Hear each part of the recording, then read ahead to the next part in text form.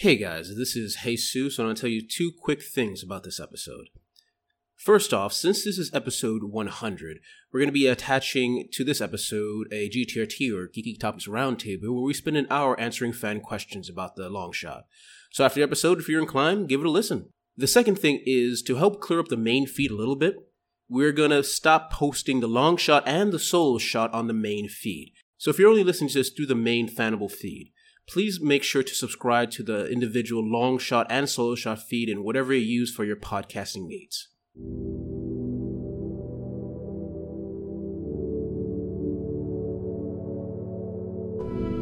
Looking for a chance to gain an influential ally, the travelers head to the temple to fix a stubborn artifact.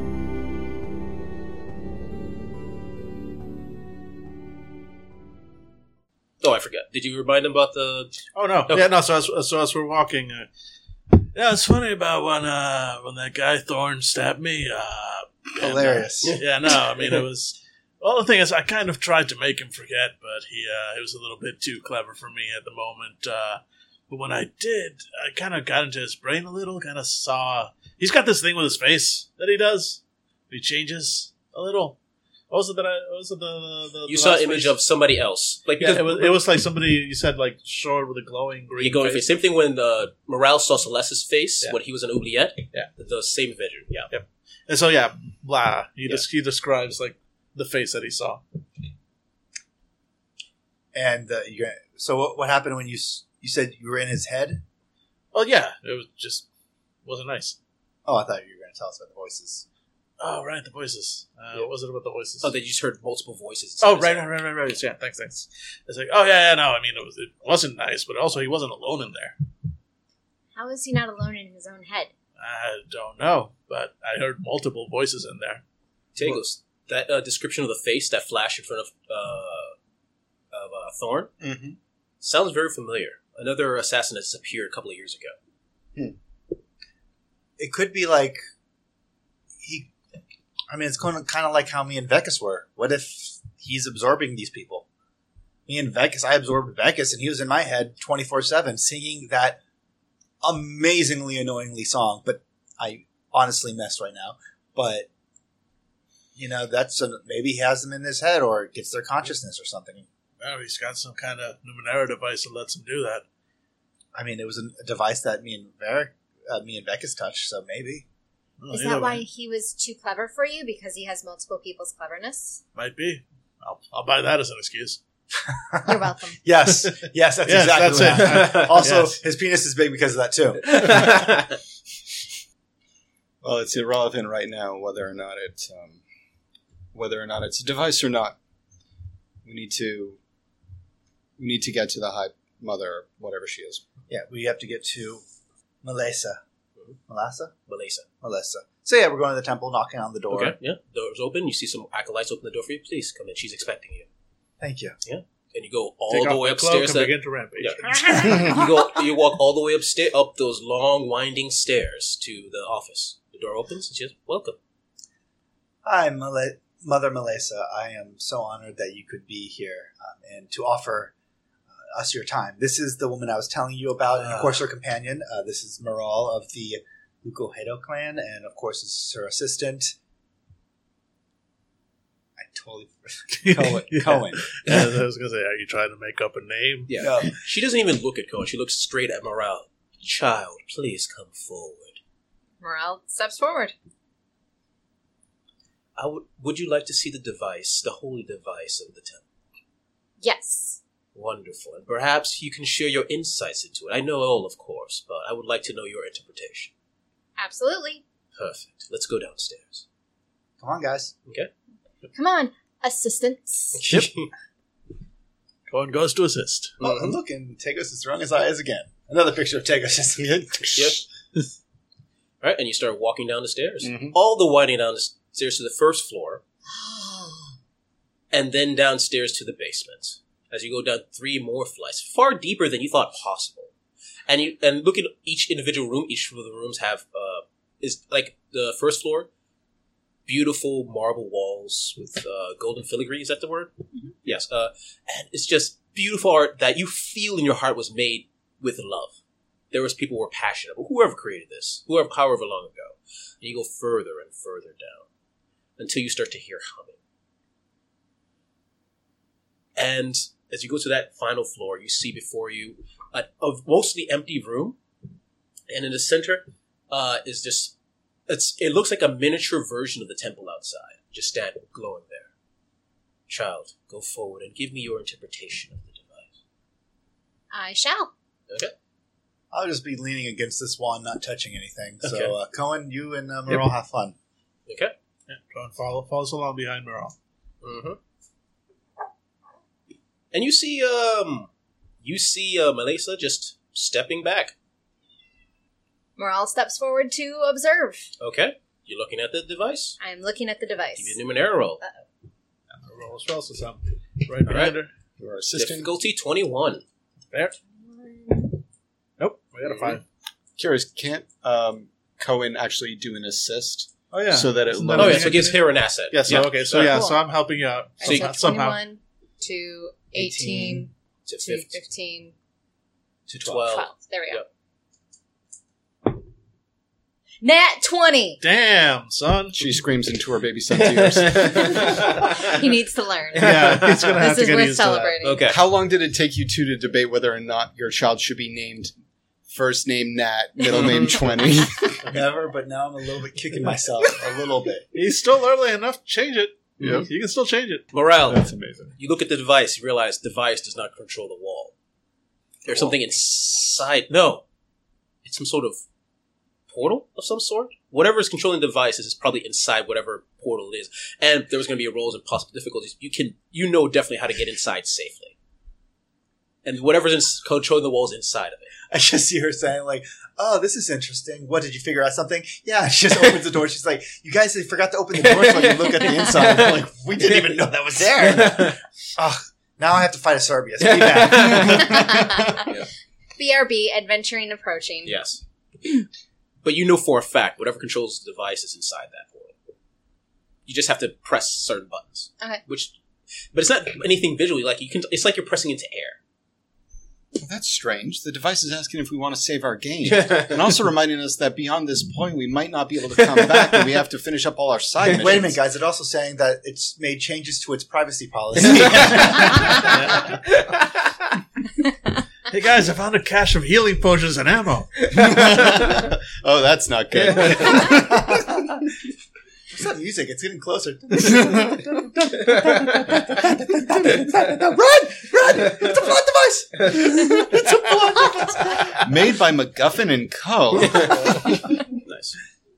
But you know also, the reason that, because you rolled a nat 20, the reason that Melissa has never been able to figure it out She dumb. She is never because opened the door. No, that part of it is that the device prevented her from doing so. The device, and not sentient, but it has a bit of intelligence to it, and it knows Melissa isn't worthy. But it's not that you're worthy, Morale. Is that it wants you to enter. I see what it is. It says she forgot to click that thing. I am not a robot. Exactly. Exactly. I am not a robot. I am not a bot. I am a human male. God, 3 pictures with store signs on them, but there's only 2. That's not a store sign. That's an awning. It's different, robot. Yeah. So Morale observes this for a couple of minutes, learns many things, steps back. Morale gets an XP Oh yeah. because this game's about discovery. Yes, And that is true. Give her XP, please, if we have any extra around here somewhere. I've just I started can marking just- them. Yeah. Yeah. So who do you want to give it to? I'll give some to my faithful assistant, Cohen. Da da da da da da da. Sweet. I have 3 now. Yeah. All right. Morale, what is what I helped discover? There's another leg here. Where are you finding these legs? All over the place. The better question is, where are they all coming from? Oh, the portal that's inside. Oh, yeah. Legs and go. We have the leg. The way this machine works is one inside goes kids, the it's other like a- side spits out toast, and somehow it makes the barrier go up. It's like a mirror world of where we are. So we walk through, and there's like a mirror Tegas and a mirror Morale trying to put a leg on a woman. Mhm. It's all so different. Oh my God, remember we used to have a toast machine in in Warhammer. Yes, we did. Oh, yes. There was something that was just like, it just makes toast. It's like, where's it coming from? We're like, we don't know. Well, because that Barsha kept on like everything he made. Oh yeah, because Yes. it was a Barsha made item. So it was Yeah. like, So whenever it was like, the bomb starts to explode, and bing, makes a toast, and then explosion. yeah. Anyway, Yeah, after that Chaos Void digression. toast. Yeah. All right, guys, let's get on with the mission. So, Morale steps back from the device after learning many things. Very interesting device. What's interesting? Malaysia just comes really close. What's interesting about it? The form is interesting. The fact that it looks like the tower. Deception roll. Difficulty 12. I'm gonna help. I'm gonna Okay. assist. How are you assisting? I'm asking more questions to distract. Okay. So interesting. It seems a bit smaller, not entirely to scale, perhaps. What's the composure? Nope. 6. Yeah, not a 1, but I Okay. needed a 9 and I got a 6. She looks at you. Really? Interesting. Oh, that's what I said, that it was interesting. Uh-huh. Because it begs the question, which came first, the tower or the device? Maybe the device has always been here, and when it was first discovered, it was the inspiration for building the tower. I understand. I really do. Listen, I would appreciate if you do not lie to me about your discoveries. Yes. I'll just point out that I am not lying about this being interesting. I need you to tell me exactly what you found out. Because I'll let you know, and you see the walls start to change.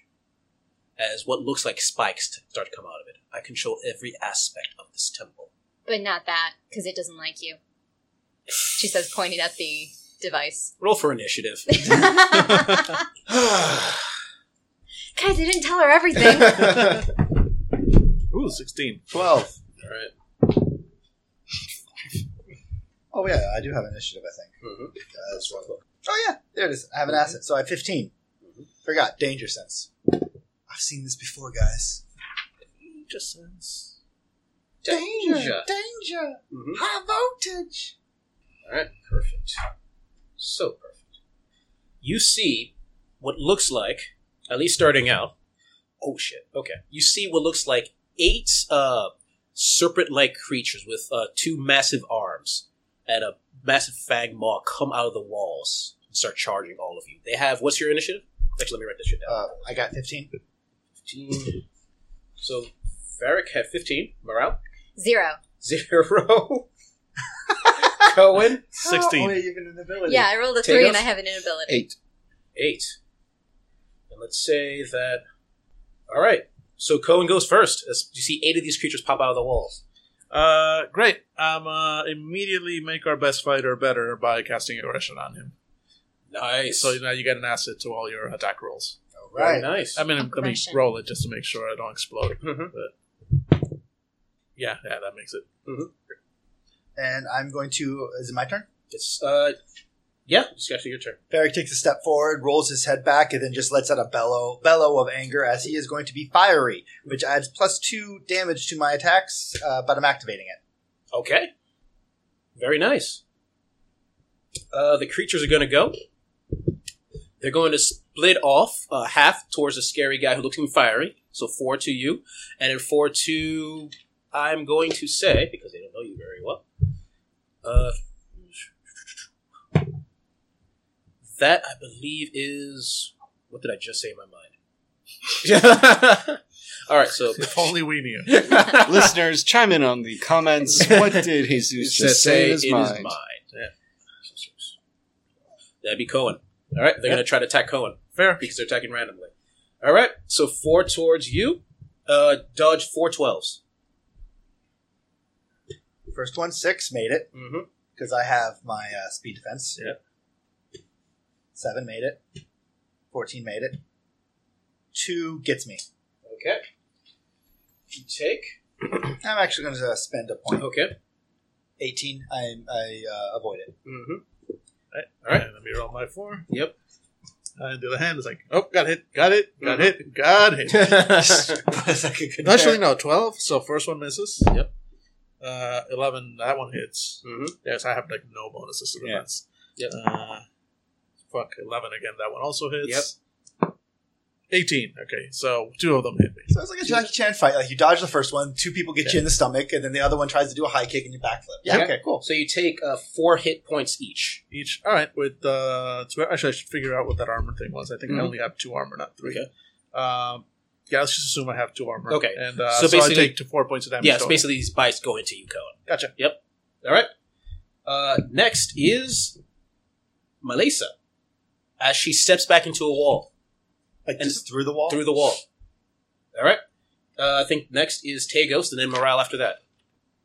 Tego's is going to stealth. You're surrounded by these creatures in a smallish room. What's above us?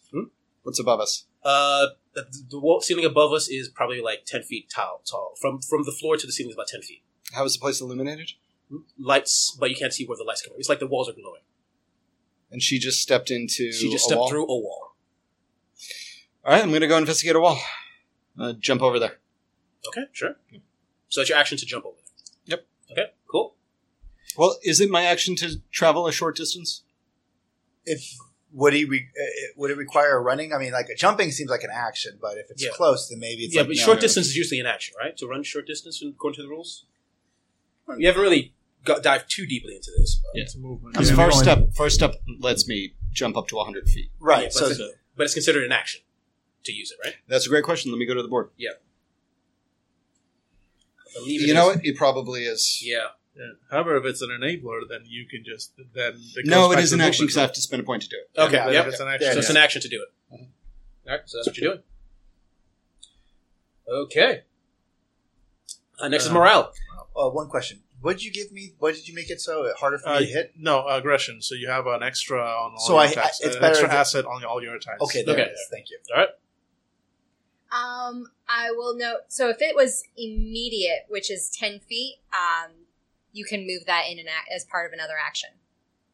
Okay. If it's more than 10 feet but less than 50, then it would be an action. 10 feet. I'll say within 10 feet. All right, so you, David, you get You to, can't, yeah. Yeah, Cool. You can reach in and do something. Yeah, I'm just going to check out the wall, see if Okay. there's a lever or Roll whatever. What would this be? This would be essentially an intellect investigation type roll. Difficulty is because of the action of creatures attacking all of you and weirdness of the place. Let's say, let's give it a 12. All right. And would perception be the same thing, or is No, investigation? perception, yes. So it'd be perception, not investigation. 4. Nope. Nope. You have no idea. No. Yeah. All right. And morale? Morale's just like, watching all this craziness happen. go into the room. You can. You know how. You roll a nat 20, you can just go in there. Just bye. And I will say, because you roll a nat 20, you know how to get everybody in there. Oh. You roll a nat 20. Then, yeah, I'm gonna drag everybody through a portal. Okay, yeah. She So that worked out really well for your clan. you see Morale press Ouch. her. Now. Ouch. Oh. It's been 2 years. It's not too soon. Yeah. like You a see weekend Morale game, but- press some buttons in the air, and it looks like the temple, the micro temple, splits open, and Yeah. bands of energy wrap around all 4 of you and suck you in. And then the temple closes. I wanted to kick ass. I'm so angry and furious. It's all right, buddy. It's all right. And you pop up on some stairs. What just happened? What just happened? Oh, we're in the model thing that's controlling the barrier. Okay. So the stairs look like the stairs we went down, Jesus? Hmm? Do They look similar, but of different color. The marble is black and red. Okay. You look down, and basically the stairs down lead to a blank wall, but there are stairs leading up. Up we go. I All figured right. this was better than getting eaten by those things. Yeah. And the lady had already disappeared, so she doesn't know where we went. She thinks that we're getting eaten. True. Yeah, Cohen's like rubbing at a slash at his side, like, yeah, no, I like this better. I could have taken him. You probably could have, but how many more bites have they gotten into Cohen? She raises a good point. That's a good point. I've gotten bitten. I've gotten stabbed. I'm not having a great day, guys. All right, so going Mr. down. Tagos, did you see what was going on with the wall? I saw you were looking at the wall. I'm sorry if I interrupted your investigation. No, it's all right. It didn't present any sort of useful information. She did say that she controls everything in the tower. Except for the Except for force the- field. Hmm. Which, do you think this means that there's a separate control room for everything else in the tower except for this place? Or can we take control of the temple? I don't know. This seems to be kind of disconnected from everything else. This, what we're in, it's not sentient, but it can kind of detect motives, I guess might be a good way to put it, and it didn't like her. Like I said, I was not lying. I did not say a single lie while I was up there. All right. Like Well, like a complex lock. Instead of a key or a number sequence, it's effectively judging who you are, whether or not you should be able to use it. Congratulations, kid. oh, Well, I wouldn't go that far. It's an interesting bit of whatever. I don't know if it's technology or if it's a creature of some kind. maybe it just knew that dealing with you, it was going to open up anyway, so it might as well get it out of the way. That could be it. Maybe Okay. What is it? Going down leads to a blank wall, it looks like, but that might be a door. Going up seems to be the way we should start out. I mean, she went through a blank wall. I'm going to look at the wall. After Morale some poking- investigates the wall As for some- intently. After a few minutes of poking and prodding, Morale, I it's know, sadly a actually, wall. Morale, I know what this is. You have to close your eyes and walk forward, and as long as you believe, you'll be fine. I used this before. I know. Yep. No. Let's go up. Let's go up. Nice. So you guys walk up the stairs. It leads to a long corridor. And as you go down that corridor, you look, it eventually leads to what looks like just a door. The door itself, it looks like it's made of wood, but it seems to be circuitry running through it. This is weird, says the man who's never been in Numenera. This is weird. Can't confirm. Cohen, you getting any weird feelings from this? Yeah, plenty. Look at it. Do we know if it's a thing or is this a technology thingy? Well, it has circuitry that usually implies technology. I don't even know what that is. Okay. Somewhere in my pocket, my fool killer just vibrates angrily. Let me at him, boss. Let me at him. Like, no, Well, it's on our side. Not yet. Not yet. if we are inside of the device, then this could be the equivalent of fixing a vehicle. If the spider vehicle from before Morale, if it broke down, you would have to open up the hood or look underneath in the chassis. This seems to be the same thing, only it's much more advanced, and the technology allows people to literally teleport into the chassis or under the hood. So this is a representation, or is actually physically the thing that is connected to the machine. Okay. So if we're inside the machine, where would this circuit lead? Every circuit has to somehow lead probably to some sort of box that turns it on and off. So we just follow a circuit? Yeah. And if it's being presented to us inside of a door, then it's assuming we know what that means. So, Kid? Morale opens the door. Okay. The door opens. And you gaze in. It's a large, squarish room. All across the room are what looks like strange machines with clear piping with some sort of gas running through it. Ooh. And as we look at the floor actually looks like some sort of strange grill that leads into blackness. I do not feel great about this. I want to go investigate those pipes. You start walking over to the pipes. Anyone else goes into the room? Yeah, I follow along. Yeah, let's get huffing. All right. I will lean against I'll stay at the door for now. Okay. I need everyone to give me might rolls of 15. That's unfortunate. Nope, 14. Almost. 19, small effect. Okay. Perfect. Morale and Cohen, you start feeling a bit woozy, a bit sick. Yep. You, Cohen, you put your hand against your hand against your forehead, and as you look, you realize you can see through your hands. Same thing, Morale. And suddenly, Tagos, as well as Varric, you see as both Cohen and Morale turn into white gas. Cohen and Morale, Mr. you're Tagos, white I don't gas. feel so good. Woo! You seem to be spread across the room. Why do I get a feeling I'm just hearing? Yeah. After a minute, because you think they're dead for a second, but after a minute, you do hear. Wee. Where are you? We are everywhere. Oh, that's all. Nowhere. That is the terrible. worst Oh thing. my no. I hate this place. Don't breathe too heavily. And then you hear from one of the pipes as one of the pipes opens up. I need both of you to give me 12 might rolls. Oh, Oh no. 15. 12. We make it. You're almost pushed into the pipes, but you're able to withstand it for a little while. For now. I'm going to go over, seeing what this is doing, I'm going to go over to the pipe and try to shut it. Give me a 9 might roll. 15. Nice. Okay, kids. We need to figure out what this is and how to get out of it. Yeah. Figure out how to turn this off and turn yourself back into a solid. You were listening to my science lessons. I was occasionally listening to your science lesson. Just hurry up. This is freaking me out. Ooh, what if we have to go through a liquid stage first? What if we're like, Oh, water that'd vapor? be awesome. I want to be liquid. That makes sense. This already sucks. Alright. So what are you guys thinking of doing? You see pipes, you see your gas, there's a grill to darkness below you. I roll to condense. Try to figure out give me an idea of what you're thinking of doing. So there's no discernible door outside. There's a door out, yes. But the one I'm that we leaning came in? against it. But no, besides the one there's another door out as well. That's important. Yes. I did not know that. Yeah. I go investigate that door. Is it open? Yep. Well, what's outside of the door? You look outside of the door, and it looks like another squarish chamber. And you see what looks like 4 people just standing around talking to each other. What do the people look like?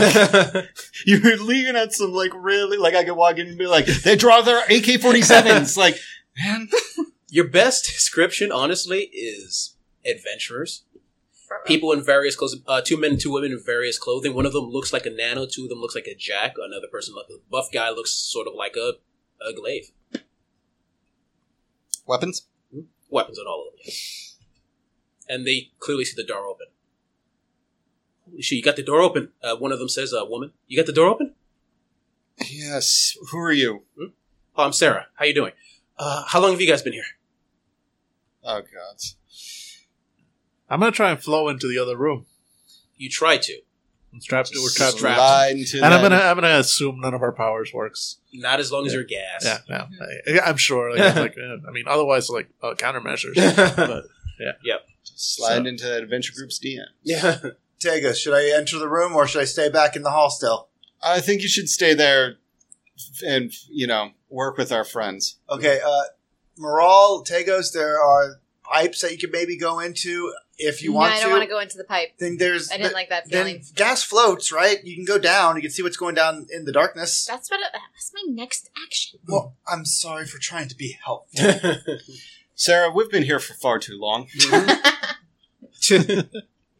Morale is going to try to sink down into the grate. And easily enough, you're able to sink down into the grate. And as you go into the inside of the grate, you feel and almost see yourself represented inside the actual temple. And you realize you're, in a way, powering it. You realize you sort of become gas, fuel for the temple. That's what you become.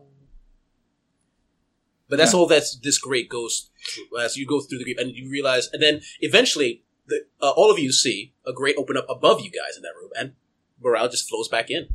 Oh, so it's kind of like a circle. Exactly. But still a gas. But still a gas. Still a gas.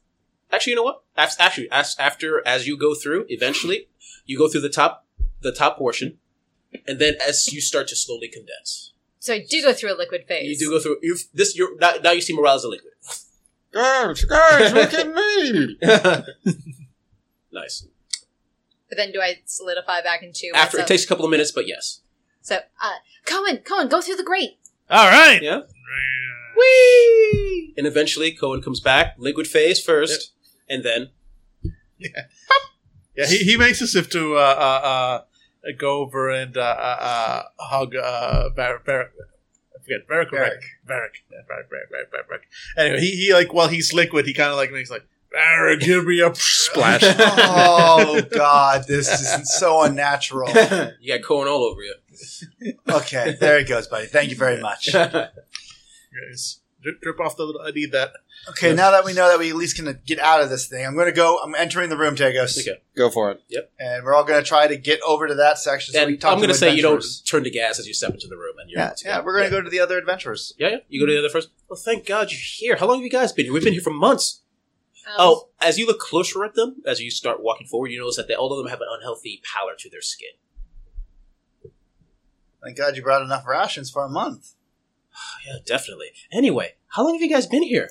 Gonna read their I'm going to read Let's get intuition. a perception, whatever. You're going to read them as a person. You're Read gonna them as a person, yes. Yeah. It's just intuition. So assess. It's only 9. Yeah. Yeah, assess lies. Okay. Assess lies? Yeah. Because he was just like, yeah, definitely. I don't think they brought enough rations for Roll it. 3 months. Give me it. All right, so it's a 9. 9, yep. In which case, I do it. Yep. Yeah. Okay, yep. Yeah. They're not lying. It's more like they can't conceive of what question you were asking. Good to know. How have you guys been here? That's strange. And as one of them turns around, you see there's something in the back of their neck. When you look close, it's like a circular metallic coin. I look towards Cohen and then Moral, and then flick my eyes towards the coin again. Yep. Nope, I probably don't figure it out. It's got a 7. 15. Very nice. Looking at them, looking at the device at the back of their head, because you have to touch it to like really, because you can't see it from eye, but it might be something that's controlling them, maybe. So, you said you've been here for a few months? Yeah. Looking for a way out. Stuck in this room. In this room? Yeah. Just this one? Yeah. Let's see. You must be famished then. Here, I'm going to dig into my bag and pull out a ration bar. Thank you. She puts it in her pocket. No, you should eat now. You look awful. Do you have any rations? Okay. So, Sarah. Yeah. Right? So, when did you get to this place? Nathaniel over there, he's just looking at the obvious nano, found like a portal we went in.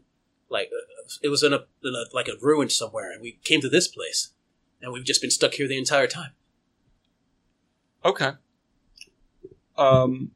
What day is it? She gives you a date that's a few months ago. Right. Okay, yeah. So that about checks out. What have you figured out about this room, Sarah? That we've been stuck here for a couple of months. Yeah, every day has been the same. Yeah, can't get out. All right. Is there a door in this room, Jesus? There's a door in this room. Yes. Great. Okay, hold that thought. Varric, you want to check on that door? Sure. Mm-hmm.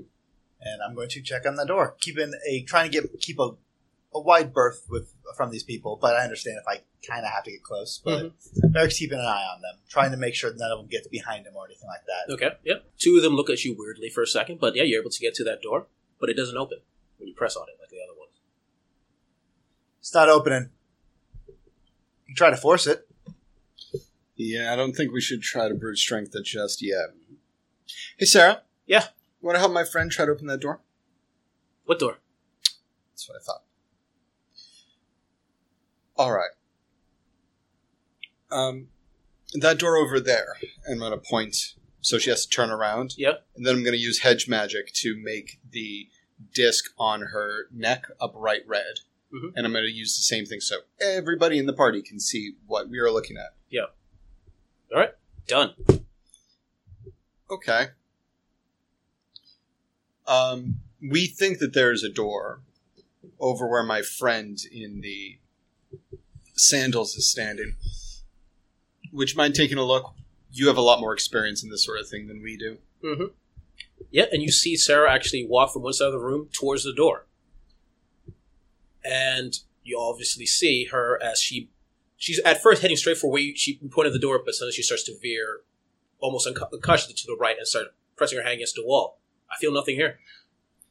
I look at her friends. Guys, don't just stand there. Help okay. her out. Same thing.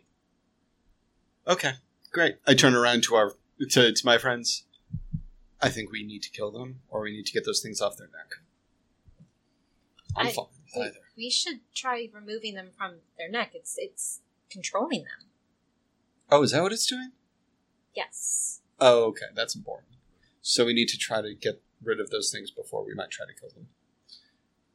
No need to kill them.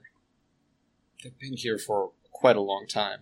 Fine, I'll do it. And Varric's going to walk up behind him, like, okay, press... Which one? The two Sarah. Okay. I guess. I was like, okay, everybody, press your hands against it. We're going to pull on one. We're going to push on one. Yeah, right, let's give you some help there too. We're gonna help push on you. Mm-hmm. Okay, and I'm gonna get everybody to back up behind one of the be behind one of those. All of you give me stealth rolls of 9. Nailed it. Nice. Yeah, I got it. 9 exactly. Plus I'm actually trained in stealth. 17. Nice. Nice. Yep, got it. Yep. There is 1, 2, 3. Yep. All of you take out. It's surprisingly easy to take it out. Mhm. And you see all 4 of them drop to the ground, stone dead. Oh. More like tries to put hers back in. No effect. I'm going to say, look, because you've had experience in this, Mhm. because you monster. Mm-hmm. They've been dead for a while. Yeah, that's what I figured. All right. What do we, I didn't mean for that to happen. what's going on here? What? Wherever they came from, they've been here for a while. That explains why they didn't have much cognizance about what was happening around them. When you die, your brain slowly starts to decompose, but you still maintain some basic function. It looks like these little things were maintaining what little function was left. That's terrifying. So they were just kind of reliving the same couple of minutes over and over. But why? Who'd go through the trouble? I mean, they weren't violent. I think they were probably telling the truth about going through some portal. All right. Roll them for stuff. Yeah. We'll shake them down. That is the best. Yeah, well, they're going like, oh my god, they're dead. Like, Cone's already been like going through his victim's pockets, like, where are you? Yep. All right, You go through their stuff, you gain 2 oddities, and you gain 1d3 ciphers. Sweet. Somebody roll. I'm going to stop writing down these oddities. They are taking up so much space in my character. That's 3, so that's... Just let me know. 2 ciphers. Yeah. 2 ciphers. Sweet. Like, I will try to sell those oddities. I'll just write down 2 oddities. Yeah, I've got those 6 doghouse seeds that I really want to use someday. Detonation coma. That's an oddity? The cipher. Oh, I We'll thought do he was... ciphers first. So, Oh, okay. I was like, I thought it was an oddity too. So. Oh, sorry. I'll do oddities next. Jesus did say that we were rolling for the oddity. Oh, sorry. Whoops. I was like, oddities are dope. I have so many of them. One's a glow ring. Okay, yeah, fucked with that one. There are some oddities that are, like, no joke, really good. Like, Yeah. oh yeah, every day it produces, like, a goo that you can eat. Mhm. It's like, that's amazing. That's like, that's an artifact. Okay. Detonation coma. Explodes in a patterned flash of pale yellow gas in an immediate radius. Living creatures in the area fall unconscious for a number of rounds equal to the cipher level or until violently slapped awake or damaged. That could be That's very very useful. Cohen, do you want it? I've got space for 1 more cipher, so... Yeah, toss it your way. We'll see if unless it's something else awesome Yep. happens. What's next? So that was a detonation. Coma, cipher. yeah. Coma. Coma. Page, page 44 of the tech book. And was that a gas? Actually, yeah, it's a explosive device. And you said we have to roll for a level? Yes. So what's the level thing? 1d6 plus 4. 6. 10 rounds. Oh, so 10 rounds total. Nice. Wait, 6? Oh, you rolled a 2. 2. Oh, okay, so 6 rounds total. And this looks like it's a small cube. Small cube. Hanging cocoon. A cocoon, complete with larva person inside, who's very upset at this turn of events. Murder me! After being given a firm shake, this device expands to a tapered, hanging, semi-enclosed tent large enough for 1 person. It can be easily hung from anything that will support the weight of a human. Opening and hanging that cocoon is a single action. Climbing into it is also an action. It lasts for 1 day before it begins to dissolve. That's really useful. That's an oddity? No, this is still. Sorry, I I'm doing the thought we second were on cipher. ciphers again. Do you want in which case it's Yeah, so it's No. so it's that basically it's a pocket tent, basically. a pocket tent. Sure, I'll take it. I mean, I'll One-person take it for now. pocket tent, So, what's it called? Oh yeah, hanging cocoon, page 60 of the textbook. And now we can do oddities. David, would you like to roll for oddities? I guess so. Yep. A tiny synth cube with 2 metal prongs on one side that hum. Humming Cube. A humming Yeah, cube. somebody write down Humming Cube. I've got too much stuff in my character sheet. All right, and one more time.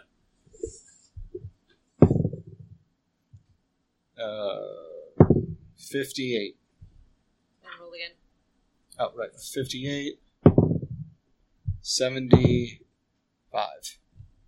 Small metal container that produces a peculiar but not unpleasant odor when opened. Air freshener. Yeah, that's genuinely useful. Peculiar air freshener. I mean, that's easily to sell. You know, it's like, look, it makes your toilet smells good. It smells peculiar. Not good. But But not peculiar is not unpleasant. necessarily unpleasant. Exactly. That is the worst tagline for a product. Yeah, exactly. Yeah. This smells like strawberries and burnt cork. I But mean, it's not unpleasant. bad, but I'm not sure I like it either. All right, Nice. Varric, you want to try the door now? Yeah, Varric's going to go to the door and try it again. Opens. Yep. In my experience, a lot of doors open when people have to die. Why do you say stuff like that? Let's pocket the coins and get going. Mhm. All right. Ahead of you. Cohen was ahead of you on looting the bodies. Morale was ahead of you on taking the coins. I wonder what happens if I put it all on my neck. No, Merle! Are Because- they, Jesus, are they, do they seem to be technological or are they weird ciphery stuff? The devices? Yes. Technological. And does it seem like they are out of a charge now? Like, were they single? Do they seem like They feel they're like single charge things. Okay. Yeah. Still bits and bobs to have. Yeah. And as actually as you're looking at it, they seem powerful. You see whatever leftover sparks dead, and you look up at the ceiling as you hear a sound, as you see 4 tentacles come out, and the tip of these tentacles is a similar circular thing. Run. Yep. Woo, Okay. freeze him. Out we go. Yep.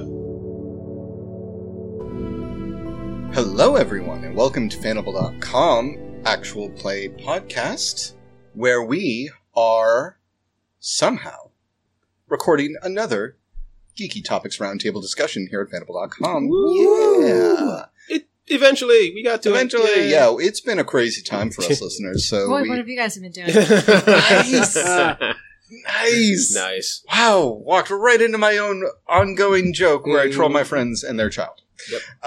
So yeah, we're here. I'm here with Dan, Jesus, Angela, and Billy, and their dog Moki, who desperately wants to be part of this podcast. And we are here to talk about a very specific topic that is near and dear to our hearts, and that is the long shot here at Fanable, the Numenera game run by Jesus. Heidi. Hey. Yeah, and we are just reaching 100 episodes. Is that right? Yes. Wow. All right, so we've got. I'm actually really stoked about this. We've got all listener questions for Numenera. And thank you very much, listeners and Patreon people, for giving us these questions. That's awesome. Makes my job super easy. And also, it's great because on the inside looking out, we play these characters all the time. We play Numenera all the time. But, you know, we don't know what your perceptions are outside looking in, like what you would like to know about this game. Because we just think, Numenera, whatever. What would people want to know? Apparently a lot. So I've got... I'd say it's about a dozen questions here. We're going to go through them as best as we can. But first and foremost, how is everybody doing tonight? Good. Good. It was a heat wave in New York City, so, peachy. Yep. Peachy. Or burgundy if you're me. Yeah, nothing like waking up and Alexa says, like, oh, yes, it's 91 right now, and it's going to be like 98. It's like, Yep. How are you alive? Abandon all hope. Would you like me to order more formula? All right, so let's start off with a nice and easy one. Excuse me. So Chris Durbach, hello Chris, asks very simply, is there anything your characters from Numenera have eaten during your Numenera game that you yourself would like to eat? Isn't Chris the one who always posts delicious-looking desserts on our Discord? Yes. Oh. Yeah, I think Yes, Chris is the one that works in a bakery and has posted some lovely, lovely baked Chris- goods. Chris is now my biggest fan and Yeah. biggest friend, so if you could just send those cakes this way. Yeah, you are the worst sometimes. Sometimes I got nothing in the house, and then suddenly he's like, look at all these cakes, and I'm like, Chris, why you gotta do that to me? Oh, there was did you see he posted a picture of a cake that's the size and shape of a burger? And like, Yeah. I couldn't stop thinking about anything but that burger cake. Yeah. Even if it had meat inside of it, like cooked meat, I would be like, burger cake me, baby. You know Like, what the yeah. sad thing is? I'm like, I would want a burger cake, but I actually wanted to be like, something you eat for dinner. I was like, you just want a burger. Like, you literally just want a burger. Oh, yeah, Bunster okay. cake. Yeah. Exactly. Burger cake. Also my, So, like, do you want, like, so would the burger actually be treated as the dessert course? Like, you eat a dinner and then it's time for dessert, so No, you get a I burger just want my burger. I want my cake. to be a burger. Like To if be a burger. you've never eaten like a burger using like 2 halves of a Krispy Kreme donut as the bread, you're missing out. Oh, Like God. yeah, it works. Oh, Okay, Canadian hello, we call that. You We mean don't if need I the- want my heart to stop? we Yeah. don't need It's your so Isle good. They're of called Dr. death burgers for a reason, all right? We don't need your Isle of Dr. Moreau method of making a burger, Dan. That's horrifying. It's delicious. Burgers would be donuts, and donuts would be burgers. So is there anything at all that your character, or anyone's character, has eaten in our long-running Numenera campaign? And again, Numenera, kind of out there, real weird. I like carbs, so I wouldn't want to do that pirate town. I guess it's hard because we've met a lot of delicious food, but there's 2 of them that I kind of remember. I don't know if I want to eat them, but the recently we met that place with the delicious meat. Zai's Magical Meats. Yes, that seemed delicious to me. I love meat, so yes, I would go there. I guess there's also that place where the magical milk. Oh, right. Oh, yeah, that place was great. Mizu's Magical Milks. Yes. Yeah, and I don't really. Milk is a white liquid produced by What the fuck is going Thank you, on Google, there? for explaining that for us. I don't really like milk so much, but it gives you like superpowers. So I guess that's the one thing I like about the Numenera stuff. It's not that they sound delicious. It's just I would love to eat a piece of meat that suddenly makes me be able to fly. I mean, that's awesome. Yeah. Wasn't that the place where Dan's character met the meat he was going to eat? Was that? No, that was No, another one. that was in Yeah. the Longshot Legends. Yeah. Right. Your 2 characters basically went to a place where an entire I remember this now. The entire society derived their pleasure, and it's sort of religious thing for them to be eaten by other people. That's Yep, right. They were delicious. Yeah, we're delicious. That was horrifying. you met the person you killed and ate. It's family. And the family. And Yeah, the yeah, the family was family. so stoked you chose their mom to devour. yeah. Yep. Cohen is culturally That was woke. he respects her culture and Yep. and celebrates Was that it. Cohen though, or was that? no, it was your other character from Longshot Legends. No, I mean Cohen too. No, Cohen. yeah, too. Cohen, Cohen would totally eat a dude. Okay. I Probably has. eaten Yeah, dude. Cohen has. You eaten ate food. Varric. Oh yeah, Derek. yeah. Speaking of things that I would also eat in real life, yeah, A dick. sold. You draw enough with them. Also, I remember something that one of Billy's characters ate that he shouldn't have. Do you remember the thing that almost made you choke to death? It was a herb. A seed. It was Yeah. a seed. Yes. It's like you were eating it like it was a sunflower seed, and just randomly I was like, oh yeah, by the way, like just dip these in water, but don't eat them. And you were like, don't eat what? And like the rest of the the rest of the scene was we were having a dialogue, and you just kept running around trying to find. Wasn't there there was like a spice something you put in your tongue and your tongue started to flate up a little bit? Oh, that was it. yeah. Yeah, don't put it in your mouth. Why not? Hell, why not? Yep. Yeah, I remember that. Yeah. I kind of recall that. That was great. Yeah. That was a great call.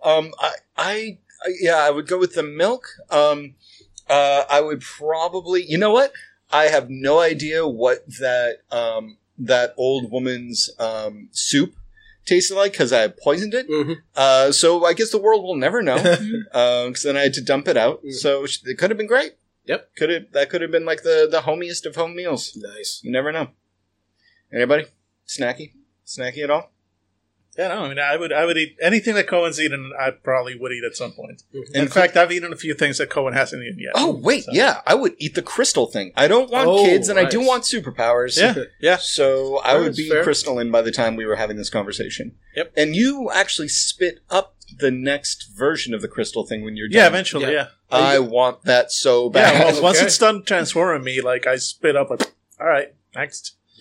Oh, I'd forgotten that. Yeah, Yep. yeah, Yeah. keep- We could be a Yeah, whole if it- crystalline party. Okay, Varric is no way eating up crystals, so you all can like put that out of your It's mind. not like We're it's gonna put it in meat. your mouth while you're put a lot of- sleeping. Yeah, all right, so you don't eat meat, you don't eat crystals. What does Varric eat? Yeah, Tacos would be Fucking like, salads and oats and gruel. Tacos would be like, explain to me the suffering that involves eating the He crystal. just Like, doesn't want to be a crystal. that's different. And he might want kids one day. You don't know him. Please, no. Please, Varric is not allowed the touch of another. But he definitely touches himself. Oh yeah. Thank you. But then you get shards. Oh, no. Yeah. All right.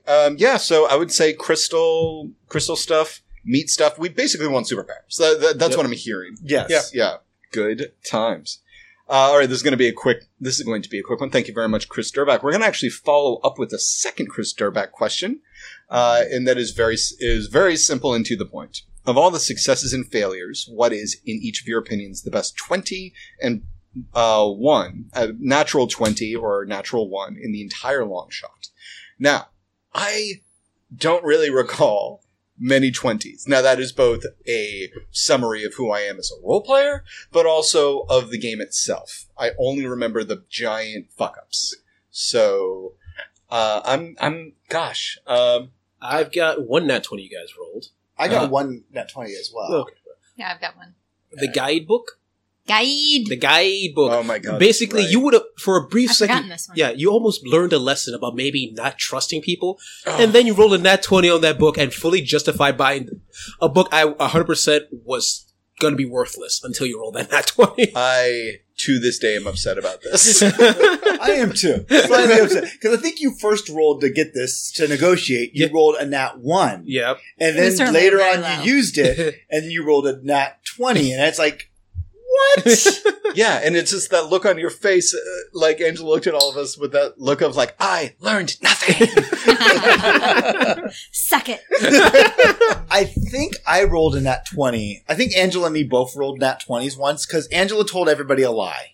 Yes. And Oh, yeah. I think it was like, Yeah. you pushed the button, to have, He doesn't like that you're accusing his Yeah. mother of lying. Who the hell is that? Angela pushed a button to send her all the people on accident. And Tacos is like, what could have transported them, Moral? Did you mess up? And Angela's like, no. And everybody fucking rolled to see if they detected it. And Angela rolled a 20. Yep. And I rolled a 20. Yep. And then I rolled a 19 and you rolled like a 2.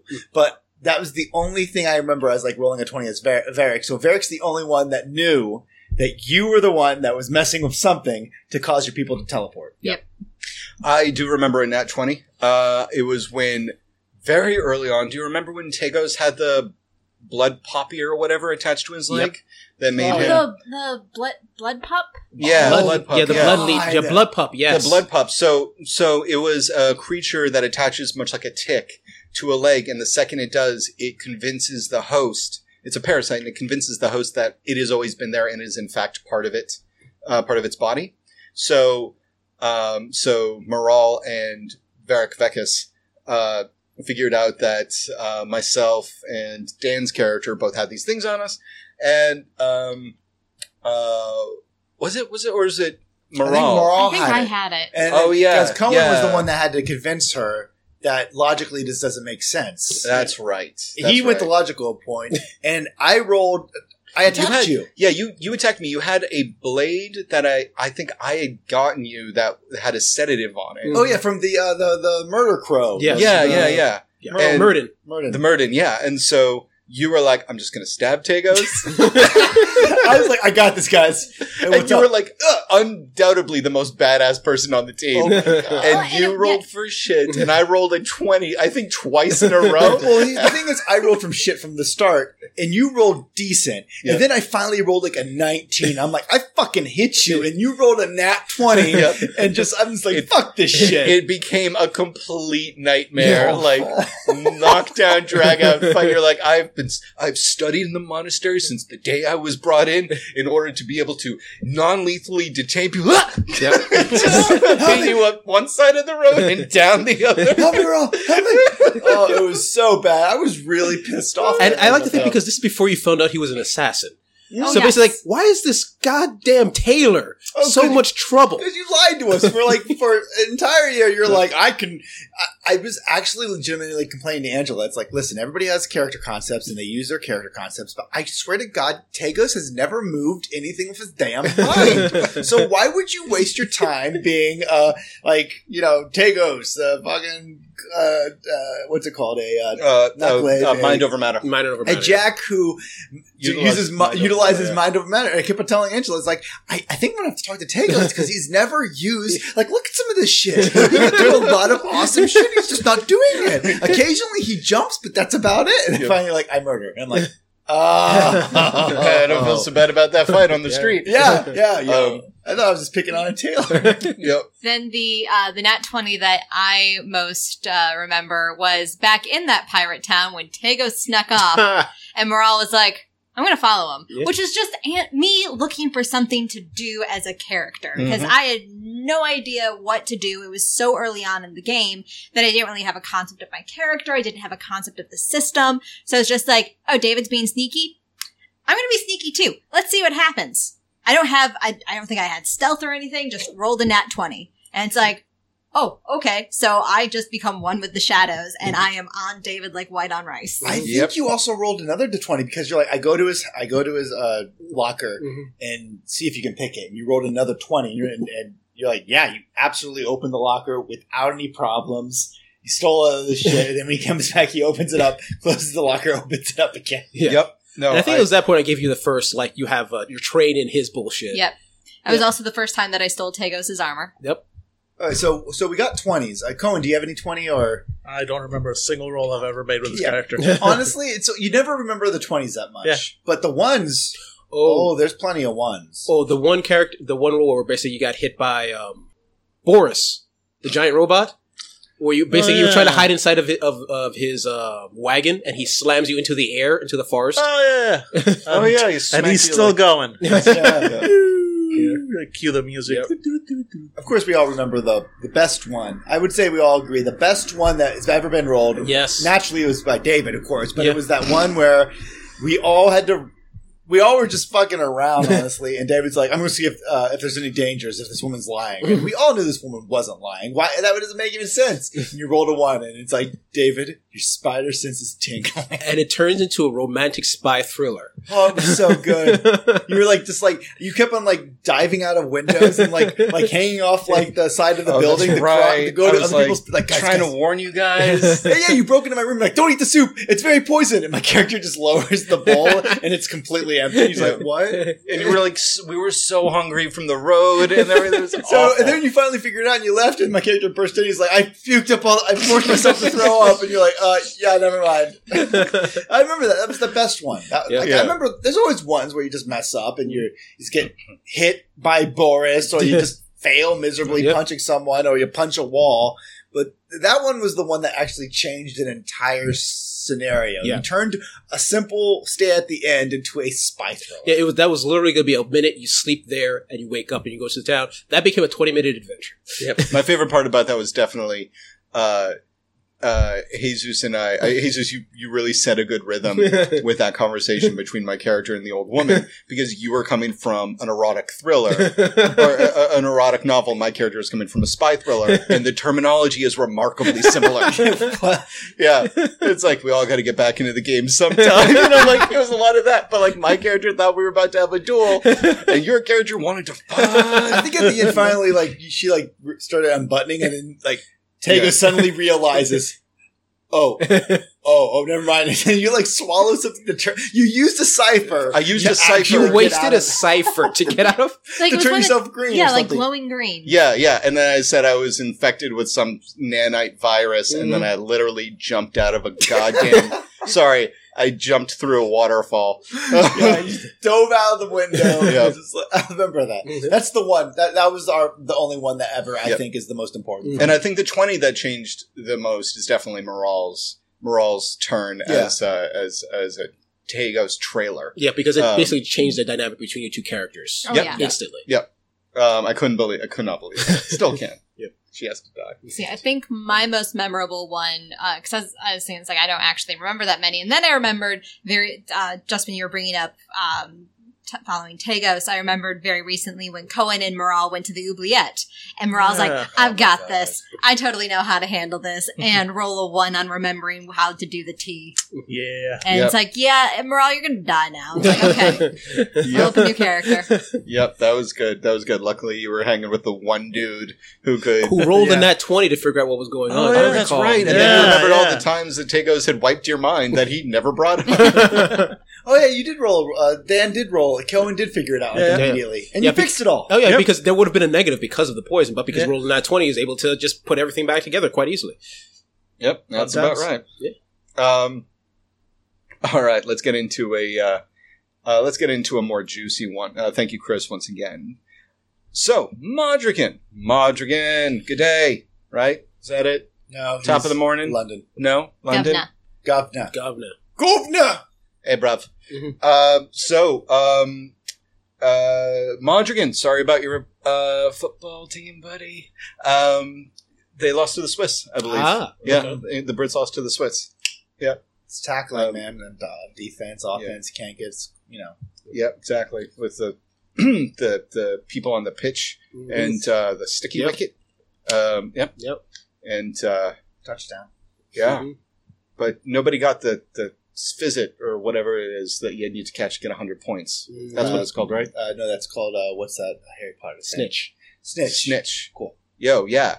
Just like in America, we do not like snitches. So, Modrigan asks, after 100 episodes, what is your character's greatest triumph and their worst regret? Didn't we just answer this? Okay, I'll go. Vekas, Varric's greatest triumph literally happened. His greatest triumph and his greatest regret happened within 2 minutes of each other. Greatest triumph, freeing his gods, finally releasing them to walk back to home.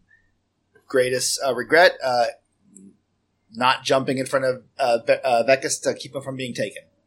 So that is his greatest triumph and greatest regret. Aww. And Vekas's greatest regret is Wailton. That's true. That's fair. So Cohen's greatest triumph is clearly Wailton. You saved a monster. I don't see what the problem is. Exactly. And greatest regret is none. He regrets nothing. If ever a character regretted nothing. He's the American Psycho of the Ninth World. Seriously. He's learned It's and like, regrets no, nothing. seriously, think of it, he has no regrets. He's completely happy with pretty much every decision he's made. He is weirdly optimistic. Yeah, no. I was re-listening to some of the episodes, and you are weirdly optimistic about, even after that guy Thorne kicked your ass and almost killed you, you were very much like roses and puppies. You were like, no, he could have killed me, but he didn't. Anyways. Well, Cohen doesn't think he can die because he is going to be the one that sings the song that kills the world. So I can see why you're optimistic when because you literally saw the future. Exactly. He is completely and utterly convinced, kind of like spoilers for end of season Shield, where basically, he's seen the future and he believes like, no, I'm going to get there, so nothing can stop me because I've seen what happens. Mm-hmm. Yeah, sure. Nothing. Yeah. No, I'm not saying he's correct. I'm just saying that's how he's acting. Yeah, that's what he believes. All right, so Varric has his. Cohen doesn't regret anything, but his I regret nothing. Is Wailton. Yeah, I mean, honestly, kind of. Like, he's pretty proud of himself that he has released that giant beast. Makes sense because he feels a kinship with it. It's that could, there, but for the fact that I am not a giant whale, go I. So, but you will one day find the cipher that turns you into a giant whale. Oh yeah. But seriously, like he kind of identified with it. Thinking on later on, it's like, yeah, creature of potential immense destructive power being controlled by these puny humans. Yeah, I feel you, bro. Well, that's always been our worry about a conflict. Like, I told Jesus, it's like, if Cohen is very proud of himself about Whaleton, Varric won't want to travel with them because he's not like, he's not like going around telling people hey guys, Savior Whaleton. Savior? Exactly. It's just like, it's one of those things that it's a weird dynamic because Varric, well, definitely Beckus, felt incredibly shamed by the fact that he killed thousands of people, and you were like, "No, I saved a whale." So it was that ideological. Yeah, he doesn't see it as like thousands of innocent people. Like, no, they knew what they were getting. Yeah, you saved a person. You saved someone from slavery. Yep. It was an intelligent being. No, I know it makes complete sense, but it was one of those things that was like we had to carefully navigate that. Because I was like, I think Varric would leave. That's fair. Also, it's just narratively and as a podcast, I don't think that any of us out of game would want to play a character that glorifies killing a couple thousand people for the equivalent of a building. Right. Even in Shadowrun, you wouldn't be like, yeah, we stopped the building from blowing up. Everyone inside died. It'd be like, I feel uncomfortable with this with this assessment of. But this is a non-human character who, even then, he's not celebrating the deaths of the humans. He's just. It's almost like he doesn't even they're not part of the equation. What's more important is the creature than the humans, and the humans are just kind of like, we all know how this is supposed to work. The humans should have left a long time ago.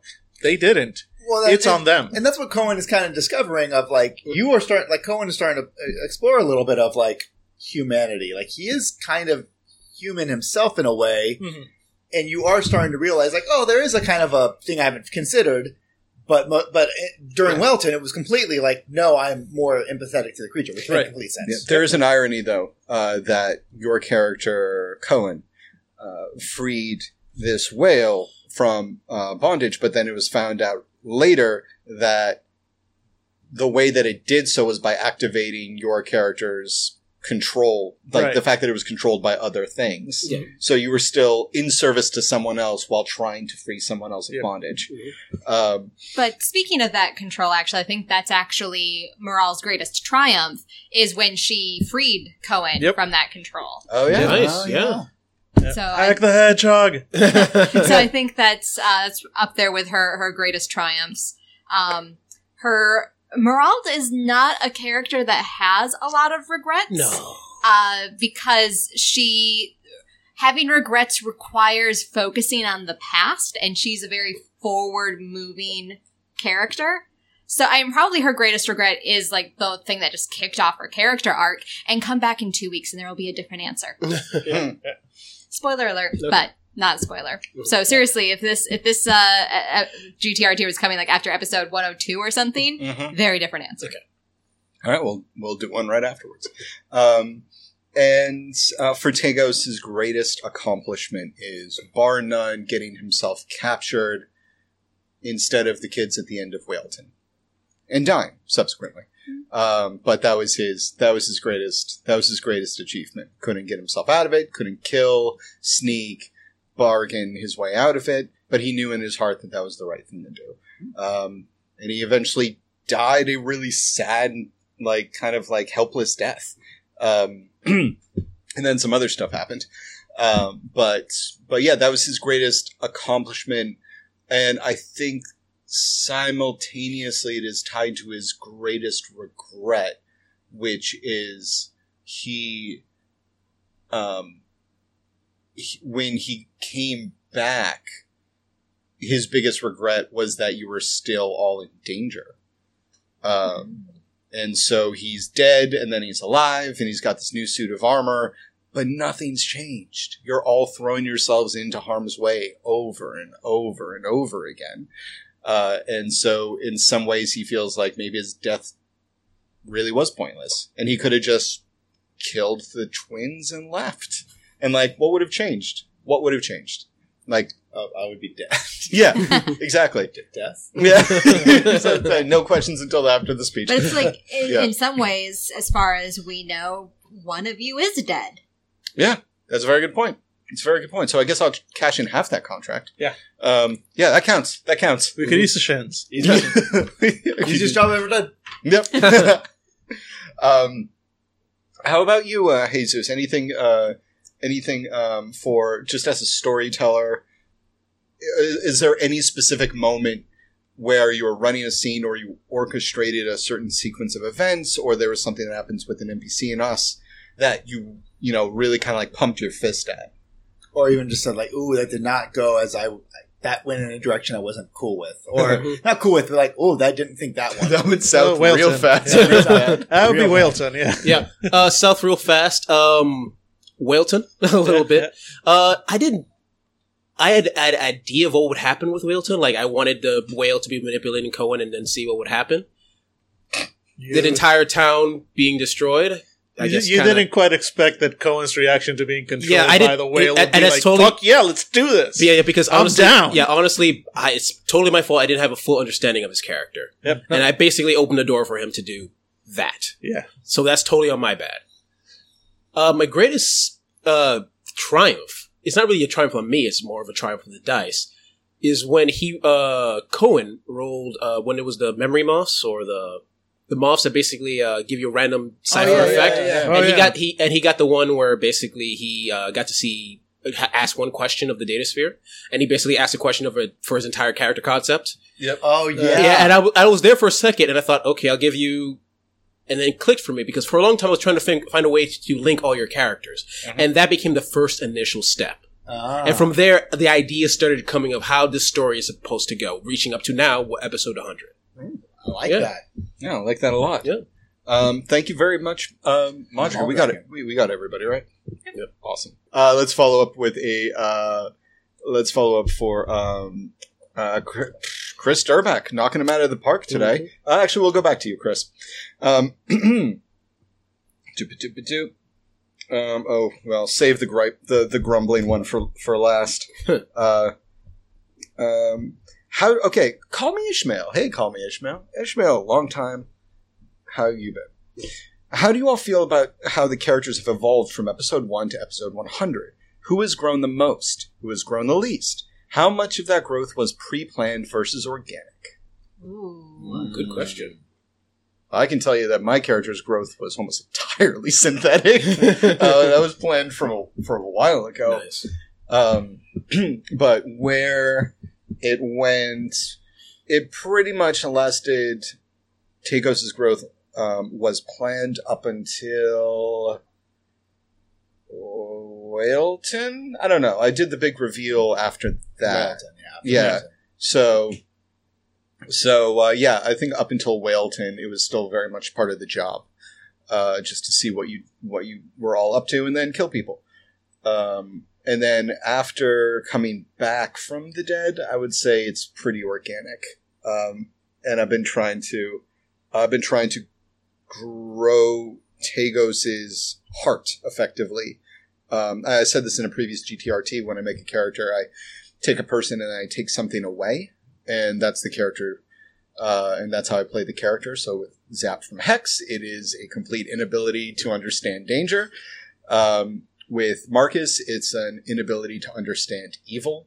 And in Numenera, it's an inability to feel compassion or feel empathy for other people. And so, I've been trying to work on making that effort. And all of you guys have actually made efforts to, clearly, like, that's the direction we're going in. Where there was definitely a point where I was worried we were never going to connect, like, on an emotional level with these characters. And Moral is pulling you into it, kicking and screaming. Kicking and goddamn screaming. That is the greatest trap of the heart. So for my own part, I think I've grown a lot, but a lot of it was orchestrated. So. Because like from the outside, I would absolutely say Tagos, but as you said, it was almost like the growth was in some ways fictional because you weren't playing Tagos as Tagos. You were playing Tagos you were the dude playing the dude that's playing another dude. Yep. Triple dude. So, yeah, it's like almost like your growth really only starts halfway through the series. Mm-hmm. And you've done amazing growth. I hope that does not downplay. Oh, in no, any way no, what no, you've no, done. no. Absolutely not. That was But it like resets the balance of who has grown the most. Oh, yeah, absolutely. Absolutely. I feel like I'm sorry. Oh, no. I was going to say, I feel like Cohen is the biggest question mark here because I've actually had conversations with Dan outside of the game about Cohen, like where he feels Cohen is going, because it seems to me like Cohen has grown the least, and that's fine. I just wanted to make sure that we were going to the bodega one day, and I was just like, Are you okay with that? Are you like looking for an angle or? Yeah, Cohen is basically going through an accelerated childhood / adolescence, effectively. Like, he's technically the youngest out of the whole bunch in his own weird way, because he's really only existed, as far as he knows, since just before he met the rest of you. Like, he showed up out of nowhere in the Rift side of, what's the town? Riften, right. Huh. Come on.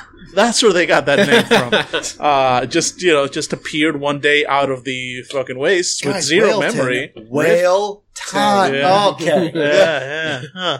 And I'm beginning to see how you name towns in this game. Yeah, I know, it's very clever. Yeah, very clever. Yeah. But yeah, so he showed up out of nowhere with zero memories. Was weird at the town, and the town went, okay, no, too weird. And we're a town named after the fucking rift in the middle of it that leads to another dimension. And you're still too weird, get out. So he got exiled, and shortly afterwards when he met with the rest of the group. So he's like, how long have we been, like, adventuring together? It's been a couple of months at this point. So it right? hasn't even been a year. Yeah. So he's a few months old, effectively. He has no consciousness from over a few months ago. And in that time, he's discovered that he does have quote-unquote parents, and they're assholes. Oh my god, you're going through your, like, rebellious teen. Yeah, so he's going through so what? Destroy the world. No! Yeah, I want to! It's like, or maybe I do, but it'll be on my terms, not when you tell me to.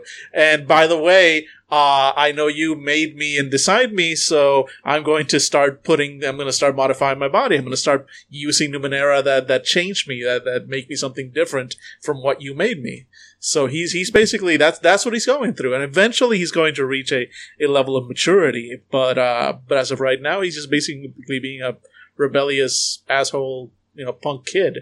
So that's the second part of the question, right, David? Like, how much of this was planned from the beginning? Yeah. So was that sort of idea of, like, I wanted to start doing body mods built in from the beginning? No, not from the beginning. It's kind of as you were discovering stuff as Jesus was starting it out? Exactly. No, from the beginning. There's another question that I think on the list where I'll go a little bit deeper into how, how my thought process around the character has gone from initial design to what I'm playing now. Oh, keep listening, folks. I'll say that I had no idea where Moral was going to go. We still don't. Yeah, that no, is just fair. physically on the path. She could go anywhere. It's like I've said it before. The initial character idea was the absent-minded professor as a Valley Girl, which has been a ton of fun to play, and a ton of fun to watch her grow up. Because if she was just this teenage girl forever and ever, that would not be fun to listen to for 100 episodes. It would not be fun to play for 100 episodes. So I have enjoyed slowly watching her and playing her, growing up, gaining some maturity, learning things about the world and about herself and about people, because the Lucoheda clan is almost sarcasm exists, but they're almost a clan without guile. They're very trusting people because their only goal is to learn things about the world. And now she's around, one person that's very duplicitous. Cohen. So much so that she's now specialized in figuring out that bullshit. It's very meta with you guys being my friends. That there's a speciality of seeing through my bullshit. It is. But absolutely, I could not have guessed, 2 years ago now when we started this, where Moral would end up. I had a vision of what Varric would be, and ever since we started playing, it's just been one dumpster fire. Like, no, I'm serious. Like, for a while, I thought he was, like, really good, and then I listened to it myself, and I realized I was the most boring one in the entire group. And ever since then, I've kind of just always kind of hated playing Varric. Really? I just don't think he's interesting. I mean, he had a cool... Here's the thing. I designed Varric with a really cool idea, and I think it's a very cool idea, and I was really glad that I was able to make it happen. But it's kind of like having a really cool idea for a painting, and you describe it, and people are like, that's fucking awesome, and then you draw off your dick. And it doesn't come out. I have much experience with this. So Varric is probably the worst character that we have in the long show. No. I don't think he's interesting. And we've worked on him to make him a little better.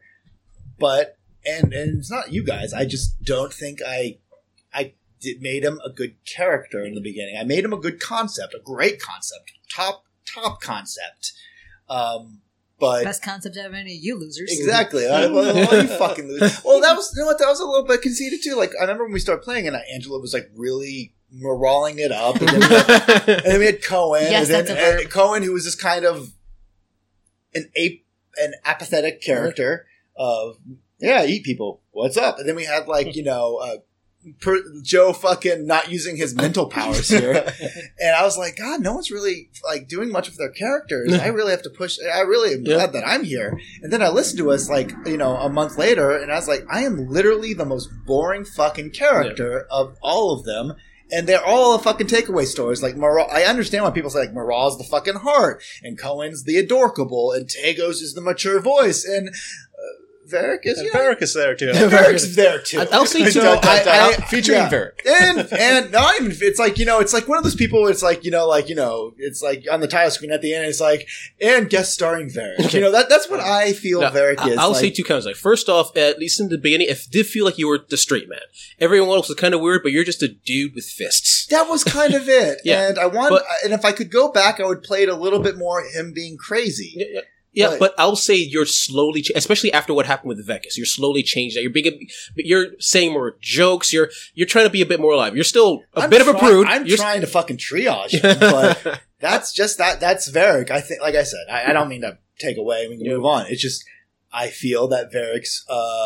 It's not been an organic change. It's been me trying to stop the bleeding. Listeners, could you just put in the comments what you love about Varric? No, I'm not one of that. I'm just being honest. Mm-hmm. I really feel from like after listening to us on like a big drive, and that was like several months after we started. So I was like listening to like, I don't know, I think it was like episode 30. Mm-hmm. I realized how boring he was. And he had a gimmick, but he was boring. And it's just like, I've just since then been trying to triage and stop the bleeding of him and make him a little bit better. But I think Varric is literally the most boring character out there. Fair enough. I listened to the recent ones, and I'm not disagreeing with you because you play Varric, and I absolutely understand what it's like to play something, and you're just like, I can bring it to the next level. Mm-hmm. And I definitely think you can, whichever direction you want that to be. But Varric is also the only one with the moral compass. well, that's what I've been trying to play up. And it's like funny, but it's because we're all, now the whole joke is becoming adventurers and heroes, and we're saving people, and you're the only one who has any right to be a hero. You stay true to your ideals. You try not to kill people. You speak up when something bothers you. Yeah, no, that is the one thing I'm trying to do, is I'm trying to say, like, no, he'll be the moral compass. Like, we have Tagos, who is the fucking devil on their shoulder. we have Cohen, who is eating everything. He's like the what is it? The id is the one that's basically like your primal basic mind. He's basically the id of the party. Yeah. You are the id. That's awesome. It's like so I was like, okay, I will be the fucking like, and this is all very Moral centric. And I was like, I'll be the fucking angel on her shoulder. But like I said, it took way too long for Varric to get there. That's all. All right. But you were also the angel on her shoulder that was also the one that was like, hey, when there's a fight, you need to stick around for it, Moral. That was. I did finally say, like, what the fuck are you running? Because I was tired of... He's the It's angel. like, I didn't build a fighter. It's the angel on her shoulder that says, Jesus, do I have to do everything around here? Yeah. That's awesome. Yeah, that's all of us. I was going to ask Jesus, but I mean, it's all NPCs for you, so we don't give a shit. No, that's fair. So, thank you very much, Ishmael. Stray asks, very simply, out of all the temporary player characters, which one is your favorite? Okay, so all the temporary characters I remember, there was the, your beetle. Yes, Your frenzied beetle on the submarine. Yep. Oh my god, the yellow submarine, I just got that. Yep. You fuck. Then there was Trim, Hegstag, son of Idor, Yeah, mother of hammers. Yeah, and then there was the whip lady from Averix. Yep. Side campaign. And then there was Dash, the robot. Yep. Oh, Dash. Yep. And then the two idiots from the side adventure. The guards! The guards made heroes. Oh, those guys are great. Yeah. Heroes that no one will ever believe you. I liked Trim Hegstad. I like Trim. Mm-hmm. Yep. I mean, I loved playing Dash because it was just a weird idea. I loved Dash is my favorite. You got right to your wife's heart with Dash. Every time she talks about that character, she gets a little emotional. I know how to manipulate Angela. But no, I loved Trim because I thought it was a good concept, and I like that you noted that you were having trouble with Tagos, and you needed to take a break from him. And I wish I had done that before. And you came up with a character that was completely unique and had a complete arc, even though it wasn't so focused. It was your own arc, and it was beautifully done. And I thought you provided a good character that wasn't just filing off Tagos's like serial numbers. That's what I liked about it. He was a unique, fun character that just kind of added to the weirdness of Numenera. And I think sometimes a lot of characters in other campaigns that I've played or seen, they feel like they're adventurers from Dungeons and Dragons, where Trim really did feel like a weird Numenera essence. That's what I liked about him. Thank you. And it's never too late to take a break with your character and try to get a different perspective with a weirdo side gig. We'll always be down. We'll always be down. No matter, we can make something up. Yep. Can you be a red hedgehog with like things on your hands like fists? I can be Neok. Knuckles. I can be your fucking Knuckles. Or a fox with Numenera tails that lets you fly. Yep. That's the sequel. I'm a huge fan. I was a huge fan of Trim.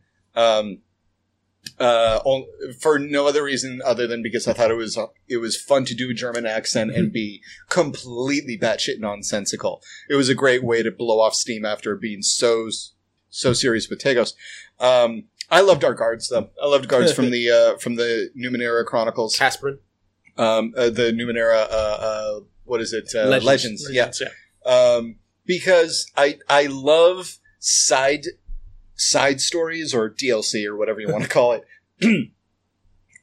where it takes one point of the previous adventure and just laser focuses on one infinitesimal location or point in the narrative and says, this person, what was this like for this person? Like, for instance, every single chase scene in a car in the 20th century, two cars are driving down the street. What is in the middle of the street? There are two dudes moving a pane of glass, and then off to the side in order to swerve around pedestrians, inevitably somebody drives through a fruit stand. Make a movie about that fruit stand owner. I want to know everything building up to that fruit stand, the tragedy, and then the fallout of that fruit stand. Like, does the city pay for it? Who picks it up? He just watched a bunch of dudes also tip over a truck full of chickens. It's madness. There was gunfire. I want to know about the fruit stand person. And so with the guards, I feel like we got that. We got like, hey, that one thing that Moral robbed, what happened to the people whose job was to stop her from robbing it? And the answer is, Good question. Yeah. That's a great question. But yeah, I loved our cards. Those were my favorites. All right. Anyone else? I don't know. Inch, did you ever play a side character? I had in Varric's side campaign. He mentioned a whip woman, yes, and I didn't listen to it, so I'm just going to let that linger. My favorite would still be Dash. Absolutely, Yep. Dash was an awesome character. Yeah, I don't think I also listened to all of that. I listened to part of it. I just know that I could immediately hear that Billy was using his "I'm going to make Angela cry" like voice, because I can tell his like cadence and the strike of his voice when he's going to completely rend your heart out. Yep. Because he always comes across as super like bubbly and optimistic, and I was like, this fucker's dead. But yeah, how about you, Jesus? Favorite side of your side characters honestly has to be Trim, because you had an arc, which ended wonderfully with the return of Tagos. Yep. Yeah, no. That was only kind of planned. It is a wonderful, liberating feeling to specifically supply or to promote a character to the storyteller, saying like, this is how many times I'm going to play this character. Like, win, lose, or draw, die, or whatever. This is how long I want to play this character. And so yeah, again, thank you for letting me do that. Bringing us to our next question. The lovely leader of the Cult of Knowledge, hello cult leader, asks, this is great. If all your characters had full names like Dave's short-time character who was Keeper of the Tomb of the Mother of Hammers, what would they be? What would be your Viking-esque narrative name? Son of, daughter of, keeper to, protector of, bookworm of. Morale already has the start of that because she is Morale of the Lucoheda clan. That is her. She does. Her She full does. name. She does. Harasser of Tagos. Ooh, Harasser of Tagos. Yeah, no shit. I'm gonna say that mine would be. Dan's totally getting into this. He just leaned away from his tablet to look into the middle distance. I'm going to say, let's see, Tagos, deceased of, what's the name of her hometown? Not Caspian. Glavis. Glavis. Tagos, deceased son of Glavis, seller of lies, deceiver of self. Ooh. Nice. Now he's just writing down filthy limericks, and I respect what Billy is doing. Yes, all right, so Morale's full one would be Morale of the Lucoheda clan, Harasser of Tagos, friend to all. Aww. Nice. Yeah, she would be. You make so many friends. Yeah, like at some point, maybe this was a conversation with Billy, but he was talking about it's like, oh yeah, that friend you picked up, and I'm like, which one? Because basically every place Morale walks into, she's going to walk out with a new friend. Mm-hmm. Yeah. Yeah, you did. And they're almost all of them are monsters. Except for Cohen. Cohen is a spider monster friend and a whale monster friend. Oh, right. Cohen, when he makes friends, he makes big ones. Yes. But Cohen was also Morale's first monster friend. That's Nice. true. From the amazing deception. That went on probably too long, Yeah. but it was that fun. was amazing. Yeah. That was great. I guess Varric would be Varric of the Starlit Mountain. Varric of the Starlit Mountain, keeper of his brother's shadow, walker of the light, and the untipped scale. Nice. I like that a lot. Very poetic. I also realized that Cohen is generally the kid who makes friends with the freak of the high school. Yeah. Like, it's a spider person and the giant whale. Those are your two pen pals. Pretty much, yeah. Though, if we're ever somewhere near the ocean and you can pull a favor... Well, Cohen also has kind of our title. Cohen, the singer. No, that's part of it. Yeah, but it's. I'm trying to figure out the first part because I know the last two parts. Yeah, it sounds like you're also writing your song. Trying to figure out. I got the melody. Cohen. Just Cohen. It sounds like Cohen, and then we're gonna do it.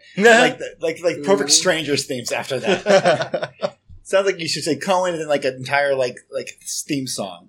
Just, where everybody knows your name. I got it. He'd probably phrase it in character.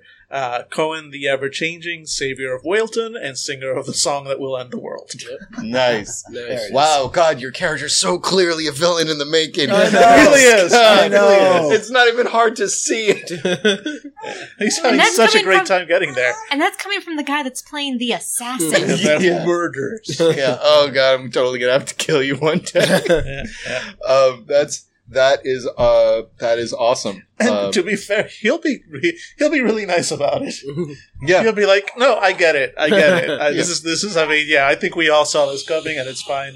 I don't hold it against you. Yep. All right. So You'll be delicious. thank you very much, Cult Leader. We appreciate that. All right. For Jesus. Shoot. And this is from Dan Allardyce. Have there been any ideas, patron, created, or your own brainchild, that never got to see the light of day that you would like to share with the world? Sure. I'm sorry, that was Chris Durback again. Yeah. Dan Damn, gets the next one. Durback. God damn it, Durback. Damn, Durback. All right, so there was one idea when I first started the long shot. Where do you guys remember your original characters from the Numenera game? Oh, those kids. Yeah. Yeah. The ones that killed all those pervy kobolds. Yeah, Oh, exactly. God, Totally perfect kobolds. I was originally planning to have this game be set maybe a few decades after that session, and there's a chance you might have met those particular characters along the way. You're going to pull a Chrono Cross on us? Something along those lines. And then basically, like, they might have become important to the story, but the more the story went on, there was no good point to do it. Yeah, I'm glad you kind of disregarded that. I liked our Numenera game in the very beginning, but I think this long shot's a lot better. Yeah, no, it was definitely not better. Like I said, it was just an idea, but the more that we kept going with your characters, like, it wouldn't fit. It would have just taken away from the story as a whole.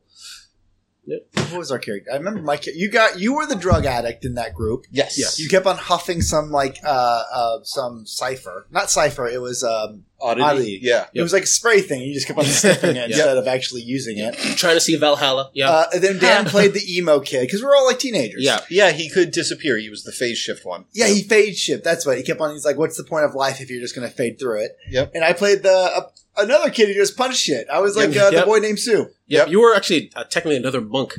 I was. I love monks. I love if I could punch shit. That's all I need in my life. You and me have that in common, man. If there's an option to play a hand-to-hand character, do it. And Angela played a thief with cool pants. Right. Yes, that's literally all I remember about the character. She was a sword fighter. Yes, and she had cool pants. I think what kind of went into us deciding not to play that game at one point. We were sitting with Jesus and we're like, Angela's character is evil, and we don't feel like we would want to travel with her. I think we killed all those villagers. No, the thing that really messed it up was. We killed all those villagers. Yeah. I should rephrase that. I killed all those villagers. With one grenade. With one grenade, wow, yeah. This sentence... Listen. This sounds bad. You didn't kill them. They killed each other. After you put in a psychotropic grenade that made them into murderous monsters. Well, they didn't attack each other. They attacked a giant, ice worm. Oh, right. And I'm like... And then we just running away that I finally just realized, oh, shit, those were villagers? Because I thought they were, trying to burn you at the stake. And then it's oh, no, you were a thief. You literally stole from them, and I helped you. How do you come back from that? Man, I hope that ice worm's okay. It's I understand that you stealing something should not necessitate your forks, your torches and pitchforks lynching death. I get that. But the response to stopping that sort of homegrown justice was also wildly excessive. I did not ask anybody to throw a psychotropic grenade. It was without sin for the first psychotropic I do want to I want to point out, Angela did not do anything that... that response was oh, someone's in trouble. And then it's just we murdered those people. And we're wow, what'd they do? Were they going to kill you for you, justifying your beliefs? No, I stole all their shit and they're pissed. It's do they have children? We literally killed there's children waiting for those people. It's just an empty town. I remember you did a cutscene with back to the children, now orphan children. Oh, God. Oh, yeah. Do you think mommy and daddy are coming? Sure, and they'll bring plenty of food. That's so bad. I'm cold, Douglas. And that was also in the early years of that was bufore this place, right? That was that might have been old. Yeah, that might have been our Yeah, original. I think that was when we only had one mic and stuff Yeah, like I that. think so, yeah. Yeah. Don't go back and listen to our original Numenera. No. I still see people on Fandible, like on talking about Fandible. They're like, "Oh yeah, they do Numenera," and they're like, "I hated theirs." And it's like, "No, that you're thinking of the old shit." And they're like, "Yeah, it was really shitty." I'm like, well, I can't really say no to that. Yeah, fair enough. Yeah. But I do remember that was in the early days where it was kind of accepted.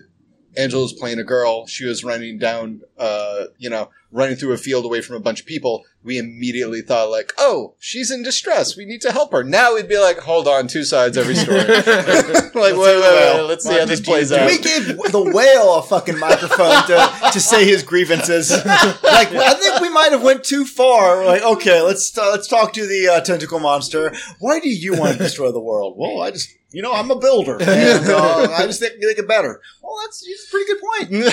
Yeah. Any other, Jesus? Any other? Let's see here. Oh, there was another one, more recent one, a suggestion from a friend. I was looked through my notes. I can't find the name. I'm sorry. I'm sure you're going to comment on the comments.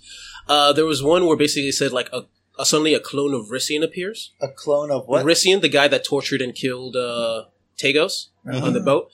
And I thought of it idea for a while, but the problem is there was already Thorn. Thorn was already an arch villain for Tagos. It would have just added an extra villain for no good reason. I mean, it was a good idea. If I had gotten an idea earlier, I might have introduced it, but at this point, it's a thing from the past at this point. That makes sense. Yeah. That makes sense. Yeah. That's it for that. Thank you very much, Chris Durback. There is a question from Dan Allardyce. Very simple, and again for Jesus. Hopefully this doesn't reveal too much, but how far are we through the story of the long shot? No, yeah, it's about close to 75%, if not at 70% of the story, because a lot has been revealed already. Cool. So do you think we'll ever make it to... I don't think the story will allow us to get to tier 6. Why not? Well, if we're 75%, we're only at we're at 3 already. Yeah. And you'll probably get an advanced next session. Let's try to get to 5. I mean, what other game are we playing that it's going to ruin? Oh, no, it's not me saying, like, it'll be too powerful. I'm just saying, like, if it's going to end, I was like, I doubt we'll be able to do it. Depends on how 6. Flying whales and shit. We'll figure it out. It's not like we've really been adhering to the XP system as it's written already. Yeah, it all depends on what happens after a few more reveals. Cool. Mm-hmm. Cool. All right. Thank you very much, Dan. All right. 2 more, and the last one's gonna be a doozy. Modrigan again. Modrigan, back from across the pond. Mm-hmm. Which NPC's backstories do you wish you had a chance to really dive into? I love this question. We have had a wealth of interesting back NPCs with some interesting the insinuation of interesting backstories. And we've been all over the Ninth World so far. I would love, and I wasn't even there for this game, I want to know the history between the king you guys had to be a delivery person for, and the recipient of that note when it turned out that you were just the decoy for the actual note that was being transferred. Oh, yeah, I forgot about I want to know those two guys. Like, I want to know where they met, why they do this weird thing, why they stay in contact. Did they plan, like, okay, so here's what's going to happen. I'm going to send you this esoteric note, right? Okay. And then you wait for a bunch of young, inexperienced green adventurers to act as like, that's impossible. That is impossible. So what is their actual situation? Numenera. Yeah, I definitely want to know more about them. And I would say I want to know more about people in the oubliettes, but I already know the answer to those things. I just haven't written them.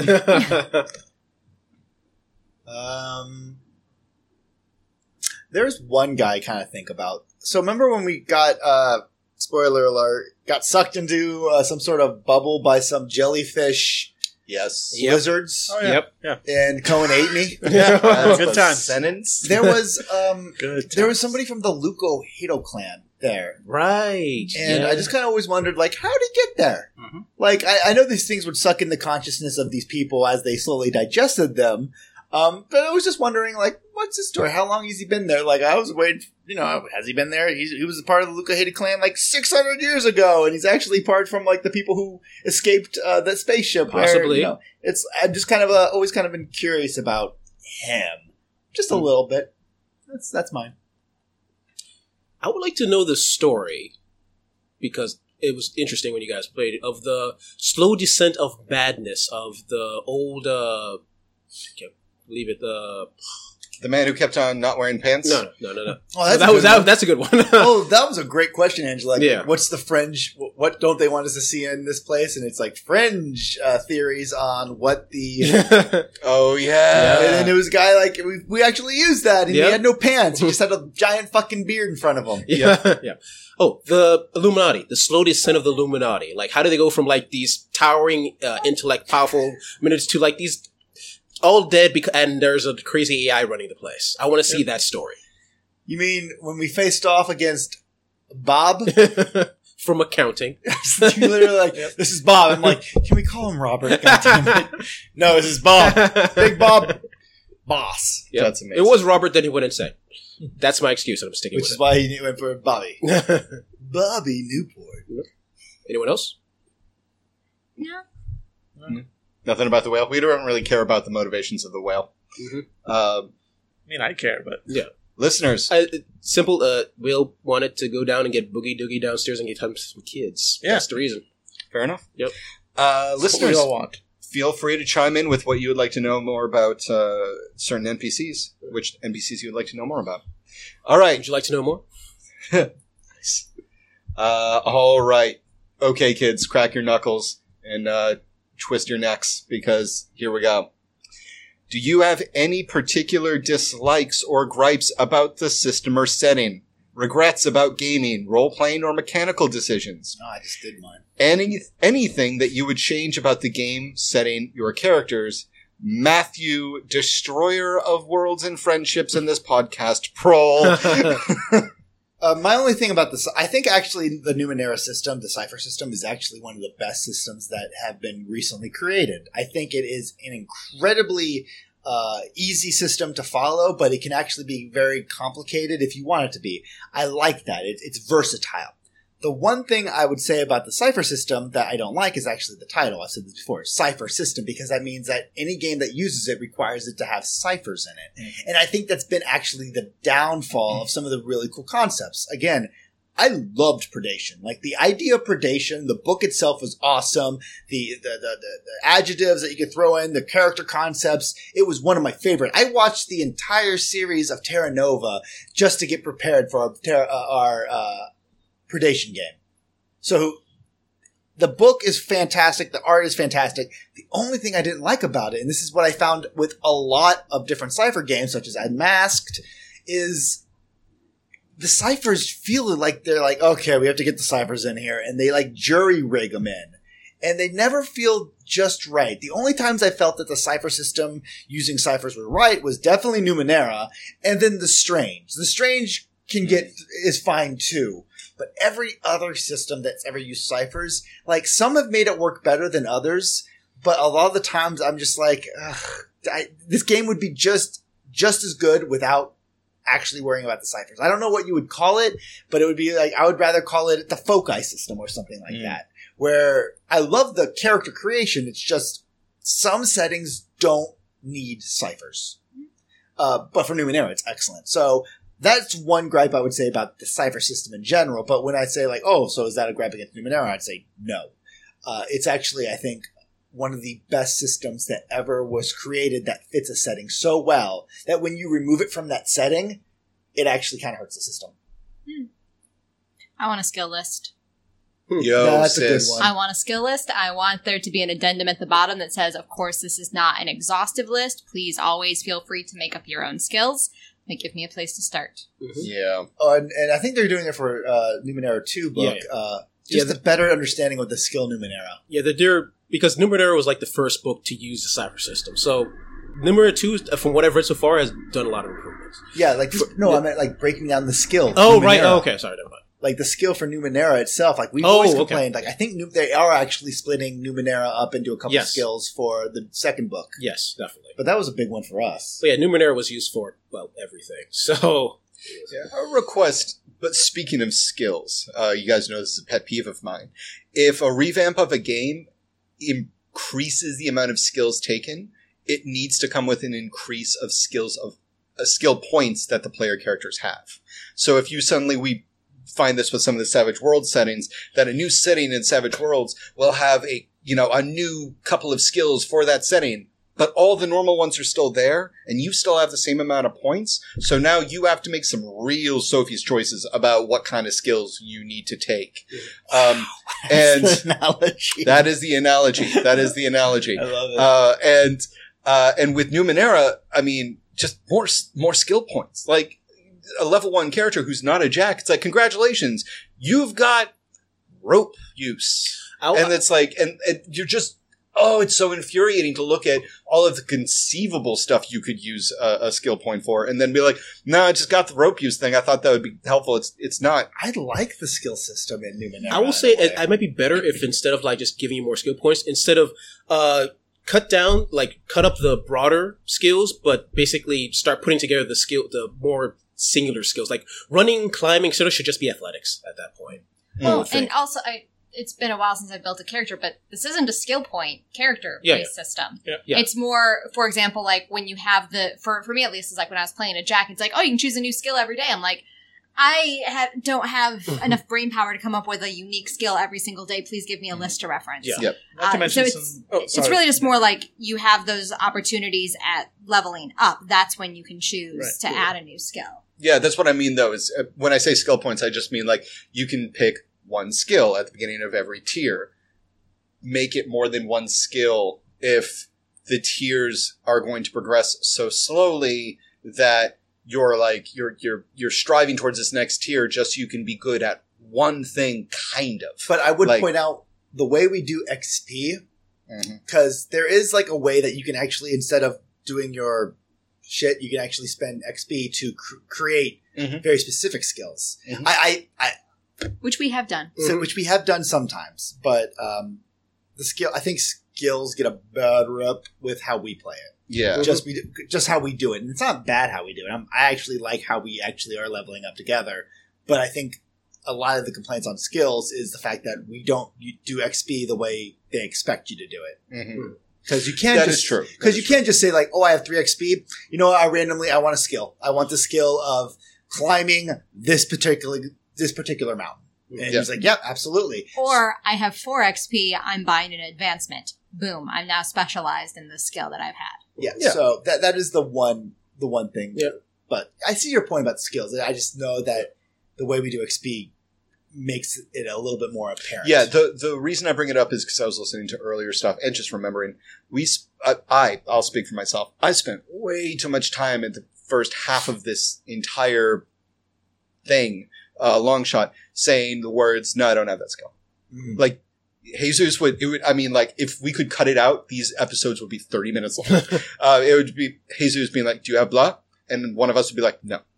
Because all of us would only have like 1 or 2 skills. And it was Numenera for 50% of us. To this day, like, Goen still has 1 skill. He specialized in Numenera. That's the only one. And he's got zero. You got stealth at some point. Oh yeah, I did pick up one day, like the first level. We shouldn't be We shouldn't be trying to like hem and haw whether or not you have 2 or 1 skills. That's just a personal opinion.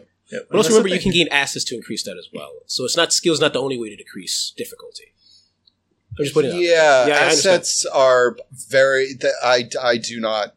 They are not nailed down as far as I can read into the book. I understand that books can be assets. Yeah. And that's as far as I've ever interacted with it or seen it used. Tommy, technically, your mask would be an asset. It's a 2-step asset instead of just increasing your skills. Oh, yeah. My mask is like, it gives me the singing asset, a 2-step asset for singing. So if you want to at some point, he can gain other skill, get trained in performance. So now he has 3-step advantage. Yeah. Okay. I could be like 4-step and I could be a bard, Yeah. people. So basically, anything outside skills is considered an asset. So I could just give you any bonus because of any cipher, any artifact, because it sounds cool in the story. I can give you an asset in something. And you can also, items can be assets. Like, I'm climbing. I have a rope. It's like 1 point asset. Yep. I think. Okay. 1 point Essentially. asset. I would love it.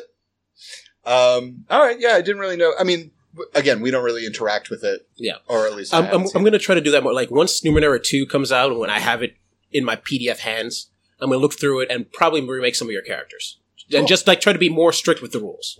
Cool. Okay. Tumenera Fast, Tumenera Furious. Yeah. All right, so what do you, of course, so we got David's and we got mine. What What about- getting mine all forever? Yeah. What's Cohen's and Moral's, or also known as Angela and Dan? Mine was the skill list. Okay. Yes, the skill is Dan. What's your I mean, beef? if anything, it would just be the fact that baby keeps crying. No. No, I'm kidding.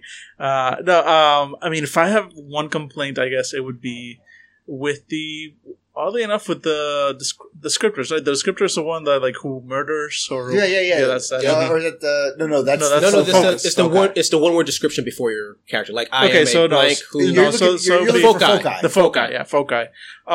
Because it becomes very clear very quick that the foci are in no way, shape, or form balanced. Yes. Like, there are some foci that are Oh my incredibly useful in every level, and some foci that are completely useless or even actively harm the party. Just throwing out House of the Moon there, for example.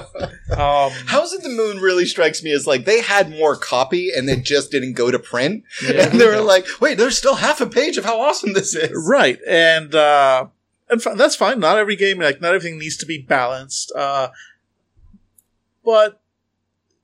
I don't know. Like, I think an approach where, like, even the ones that, all right, so this like X foci has a lot of bad things with it, but let it have something good. Let it have, like, all right, sure, you get 2-step disadvantage to every roll, everything you do. But, You're the storyteller. Yeah, exactly. But, well, yeah, once per day, you can literally cast Wish. Like something like that. House of the Moon's a hard one. Right. Because, like, because even if there was at least a way, like, within the system of House of the Moon, so, okay, sure. Every time's full moon, you're going to transform into a slavering beast, and it's going to suck for everybody. Got it. Check. Done. But maybe give me a way all the other days to tap into that somehow. I think I can, or do something. Like, I went around that with the specific powers. Like, I specifically chose powers that gave other people claws, that filled them with anger, stuff like that. And that was just me kind of like on the back end justifying why he has a specific set of powers. But it's not actually tied to the foci. There's nothing in the foci that's actually any kind of good all the way up through like level 6 at the very end. Because even once you gain quote unquote full control in that you can change at any time and change back at any time, while you are changed, you are still effectively under GM control. Mm-hmm. Like, you will never become like, a Godzilla. Your own Godzilla. Well, no, I can. And that's at level 6, and that's at the top. It takes a long time for you even get like a hint of control of what you're able to. Like, right. I think at level 6 you get to roll is like stop your. No. So there's something that kind of makes you kind of. So all the way up through even like level, like tier 5. All it really does, instead of improving, it just makes it worse, because now you're more powerful when you transform once a month and take over and rush even out. had to like make you more powerful than what your actual ability is, because like even if you like right now like your House of the Moon like level 3, you would get like 4 more might and 4 more. He got some pretty decent bonuses, but not unbeatable bonuses. Yeah, I would still kick your ass. Exactly. Yeah, but and I'm being a Numenera advocate here. The thing is, he chose a nano. If he had chosen a warrior, it would be even worse. If I had chosen a warrior, it would be even worse, because then I already have high might and high all this stuff. Right. And then the change comes. Now my might is ridiculous, and I'm still out of control. That is okay. It's even worse for a warrior. It's basically like a grenade at higher levels, because I think 3 or 4 you can choose once a day to just go into it. But then they very clearly say, like, Yeah, but then you still got to roll intellect to like stop, and you kill everything around you. And it's Exactly. like, And if you're playing a warrior, if you're playing a glaive, your intellect is probably not your best stat. Yeah. I mean, So- if you want something like an uncontrollable monster, like Frenzy's a better one. Like Who Frenzies? yeah, That gives that you was like fun as hell. Yeah, that gives you at least some control. Like Howl's at the Moon though, just like and the thing about Howl's at the Moon, it's just like once a month, or is it once a month? I Yeah, think? yeah, once every month. For 3 days once a month. For like The day until- before, until, off, and yeah, after. until like 3 tier, and so it's very much like, oh guys, we just your character just tried to kill us. Yep. In a month we'll deal with this again, and until then you don't get any cool shit. Yeah, exactly. And there's That's no why we had to benefits. do like the fucking spike in your head to get you Yep, that more yep. foci. So, yeah, you know what? It's on me. I totally chose that. I love the idea behind it. The execution turns out to suck quite a bit. But if I have a gripe, I'd like to see some more level of balance within. Like, don't give me any foci that are purely negative. You know, why would I choose something that only disadvantages me and only disadvantages the rest of the party? There are some foci that are just ridiculously powerful, like time travel. Right, and at the same time, there's other foci that are just like, and you broke the game by choosing this I'll foci. say- time travel. So- And then there's like one, like I read one. It's like here's that time travels, and you can like fucking go back in time. And then there's like level 6 of like moves like a cat. You fall and you don't get hurt. I'm like, that's good and all, but Right, fuck, right. I'd rather go Yeah. back in time and say hello to George Washington. A lot of times, some of the higher level abilities will just be lower tier special powers that you can buy just as anybody. Like Exactly. especially Jax. Like, like for instance, like Angela, your character's ability to see in the dark. See in the dark. That is not as good as a level 1 ability I could have bought this entire time. And I must read that every single time we sit down. Every time. I'm like, I know I misread this. Because Angela can kind of see in pitch black darkness and see very well in dim darkness. And this level 1 power says, no, you can see perfectly well in any light system whatsoever. Which is actually what I had when I was a Jack. Oh, really? Yeah. So actually, as a tier 1 character, I was better in darkness than I am at tier 3. Yeah. But that's because but it's still, I would still say Explores Dark Places is one of the better balanced. Oh, yeah. Like I have an embarrassment of riches to choose from every time I level up. Because it is so filled with cool options. Yeah, no, absolutely. I do really love that build. I think other builds, like Has a Shard of the Sun, are hilarious. They're adorable. It's like level 1, you can blind people or some shit. You know, it's I like punching. I like the need for oh, the yours weapons. That's is a good one. broken. And then I like giving It's it broken. like volcanic. Like you are oh, it was brilliant. I love it. I thought the descriptors and foci from Predation were so good. Yeah, I know they were. Very I good, never too. felt like there was a bad one in that book. But also you got dinosaurs. Right. So I think that's all of our gripes that you'll hear more. Jesus, did you have a gripe? Did you say? At least originally, combat. Well, at least as a GM, I'm trying to figure out what combat that basically is good, balanced, and is fun. Yeah. Occasionally, you did kind of struggle at that. Yeah. I got to handle it eventually, but on occasion it's hard with the different types of creatures. Because, Billy, your character punches hard. Punches fucking real hard. Yeah, And I'm looking at like a lot of the HP, a lot of the creatures in the book. I'm like, he'll kill this, he'll kill this, he'll kill this. I need 2 of them. Okay. Yeah, but anything he would struggle with would also kill the rest of us. Yeah. Yeah. So I mean, And that This is why Moral would run away. Yeah. And David kind of joked, but your character's a little. I feels like a little broken.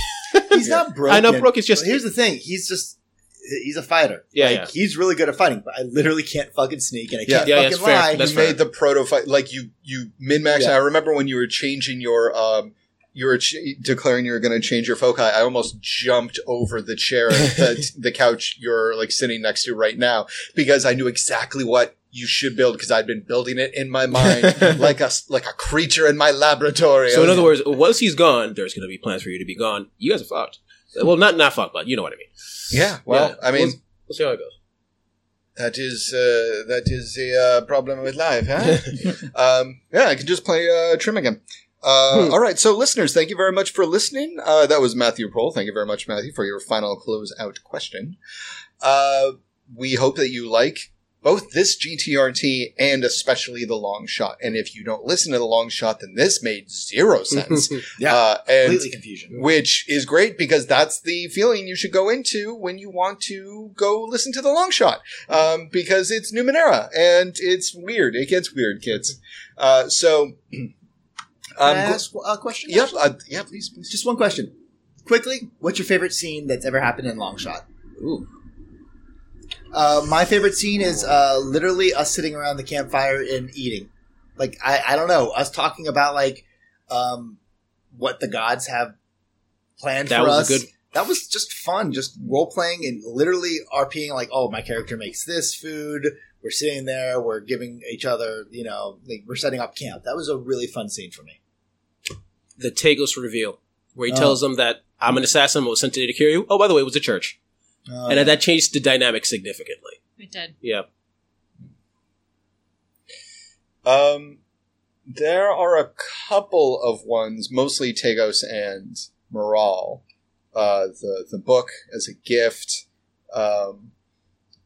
Pretty much anything after the reveal where Moral clearly was struggling a lot with whether or not to trust Tagos.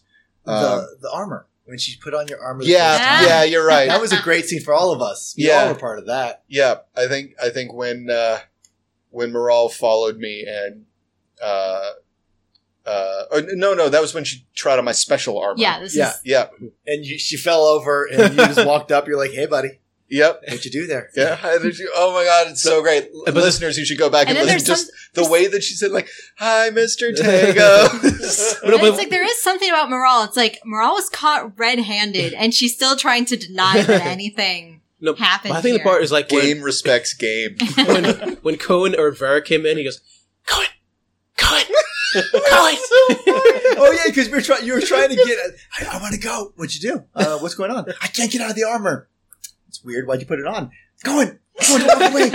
And then Tagos walked in, and you're like, "Hey, kid." You're like, "Hi, Mr. Tago." Oh my God, it was so good. Nobody had sympathy for him. It was so much like three siblings, like all like, "Well, Dad's gonna find out about this. Not if you don't help me." That's good because I'm not gonna help you. Oh man. Yeah. So I would have to say that was one of my that was definitely one of my favorite moments. Again, an answer that's going to change in 2 more episodes. Yep.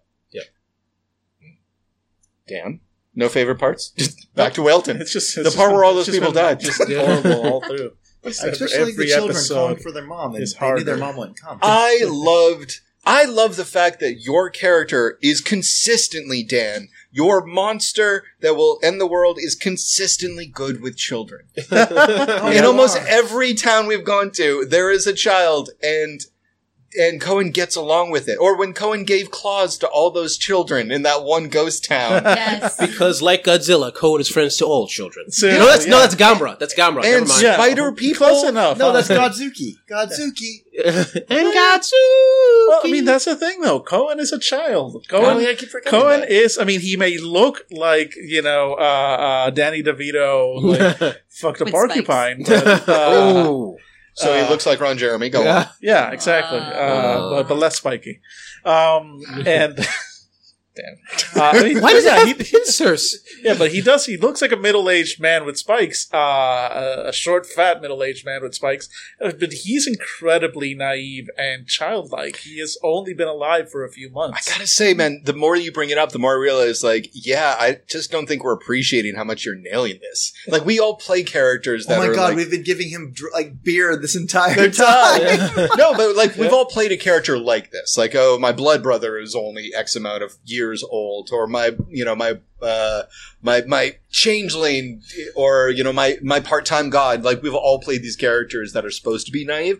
Dan has been consistently nailing it and never bringing it up, and that's been the frustrating part because we're playing adults, and Dan has been consistently playing someone who's not an adult but has great cosmic power. Yeah, and his reactions and priorities are those of a child. Yeah. A small child will declare that this frog is their friend and will defend that frog, no matter what. Like, I will, like, if you bring that frog into this home, there's no dinner for you, and they will just pout and put out their lip and bring in the goddamn frog and go to bed hungry. This is why Cohen and Morale were such fast friends. Right.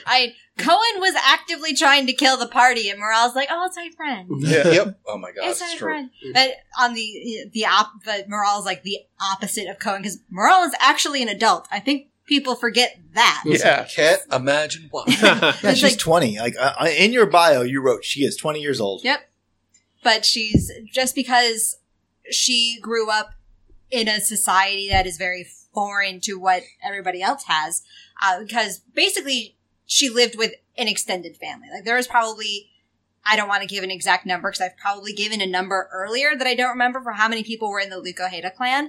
And she wouldn't, like, biologically be related to every single one of them, but she would have known every single one. And Billy and I have discussed it, and it was the kind of situation where if a child in the Lukoheda clan is misbehaving, any adult has the authority to get that kid to, whip them into shape. Not literally, but discipline can be spread throughout the entire clan. So she's just always been able to trust anybody that was around her. So the trust is very often seen as naivety. That's a very good point. All right, so hope you enjoyed this GTRT. Do we have a question for the listeners? Their favorite scene. Yep. Yeah, favorite scene. Yep. Favorite scene. You only have 100 episodes to listen to figure it out. Re-listen to it, just reconfirm. Yep, exactly. Please do. And, right, so, my name is David, and you can find me on, I almost said Patreon. No, you can find me on Twitter at Distractionista. You can find Billy on Twitter at The Mindful Fool. This is Angela. I can be found on Twitter at Angela Craft. This is Jesus. I can be found on Twitter at Arvandis. And this is Dan. I can be found on Twitter at Katsushiro, though I can't imagine why you would. And please give us a rate or review on iTunes or wherever you find your podcast. That helps us out a lot, and we love your support, and we hope that you enjoyed this and all of our endeavors. Have a great 28-hour day. Woo!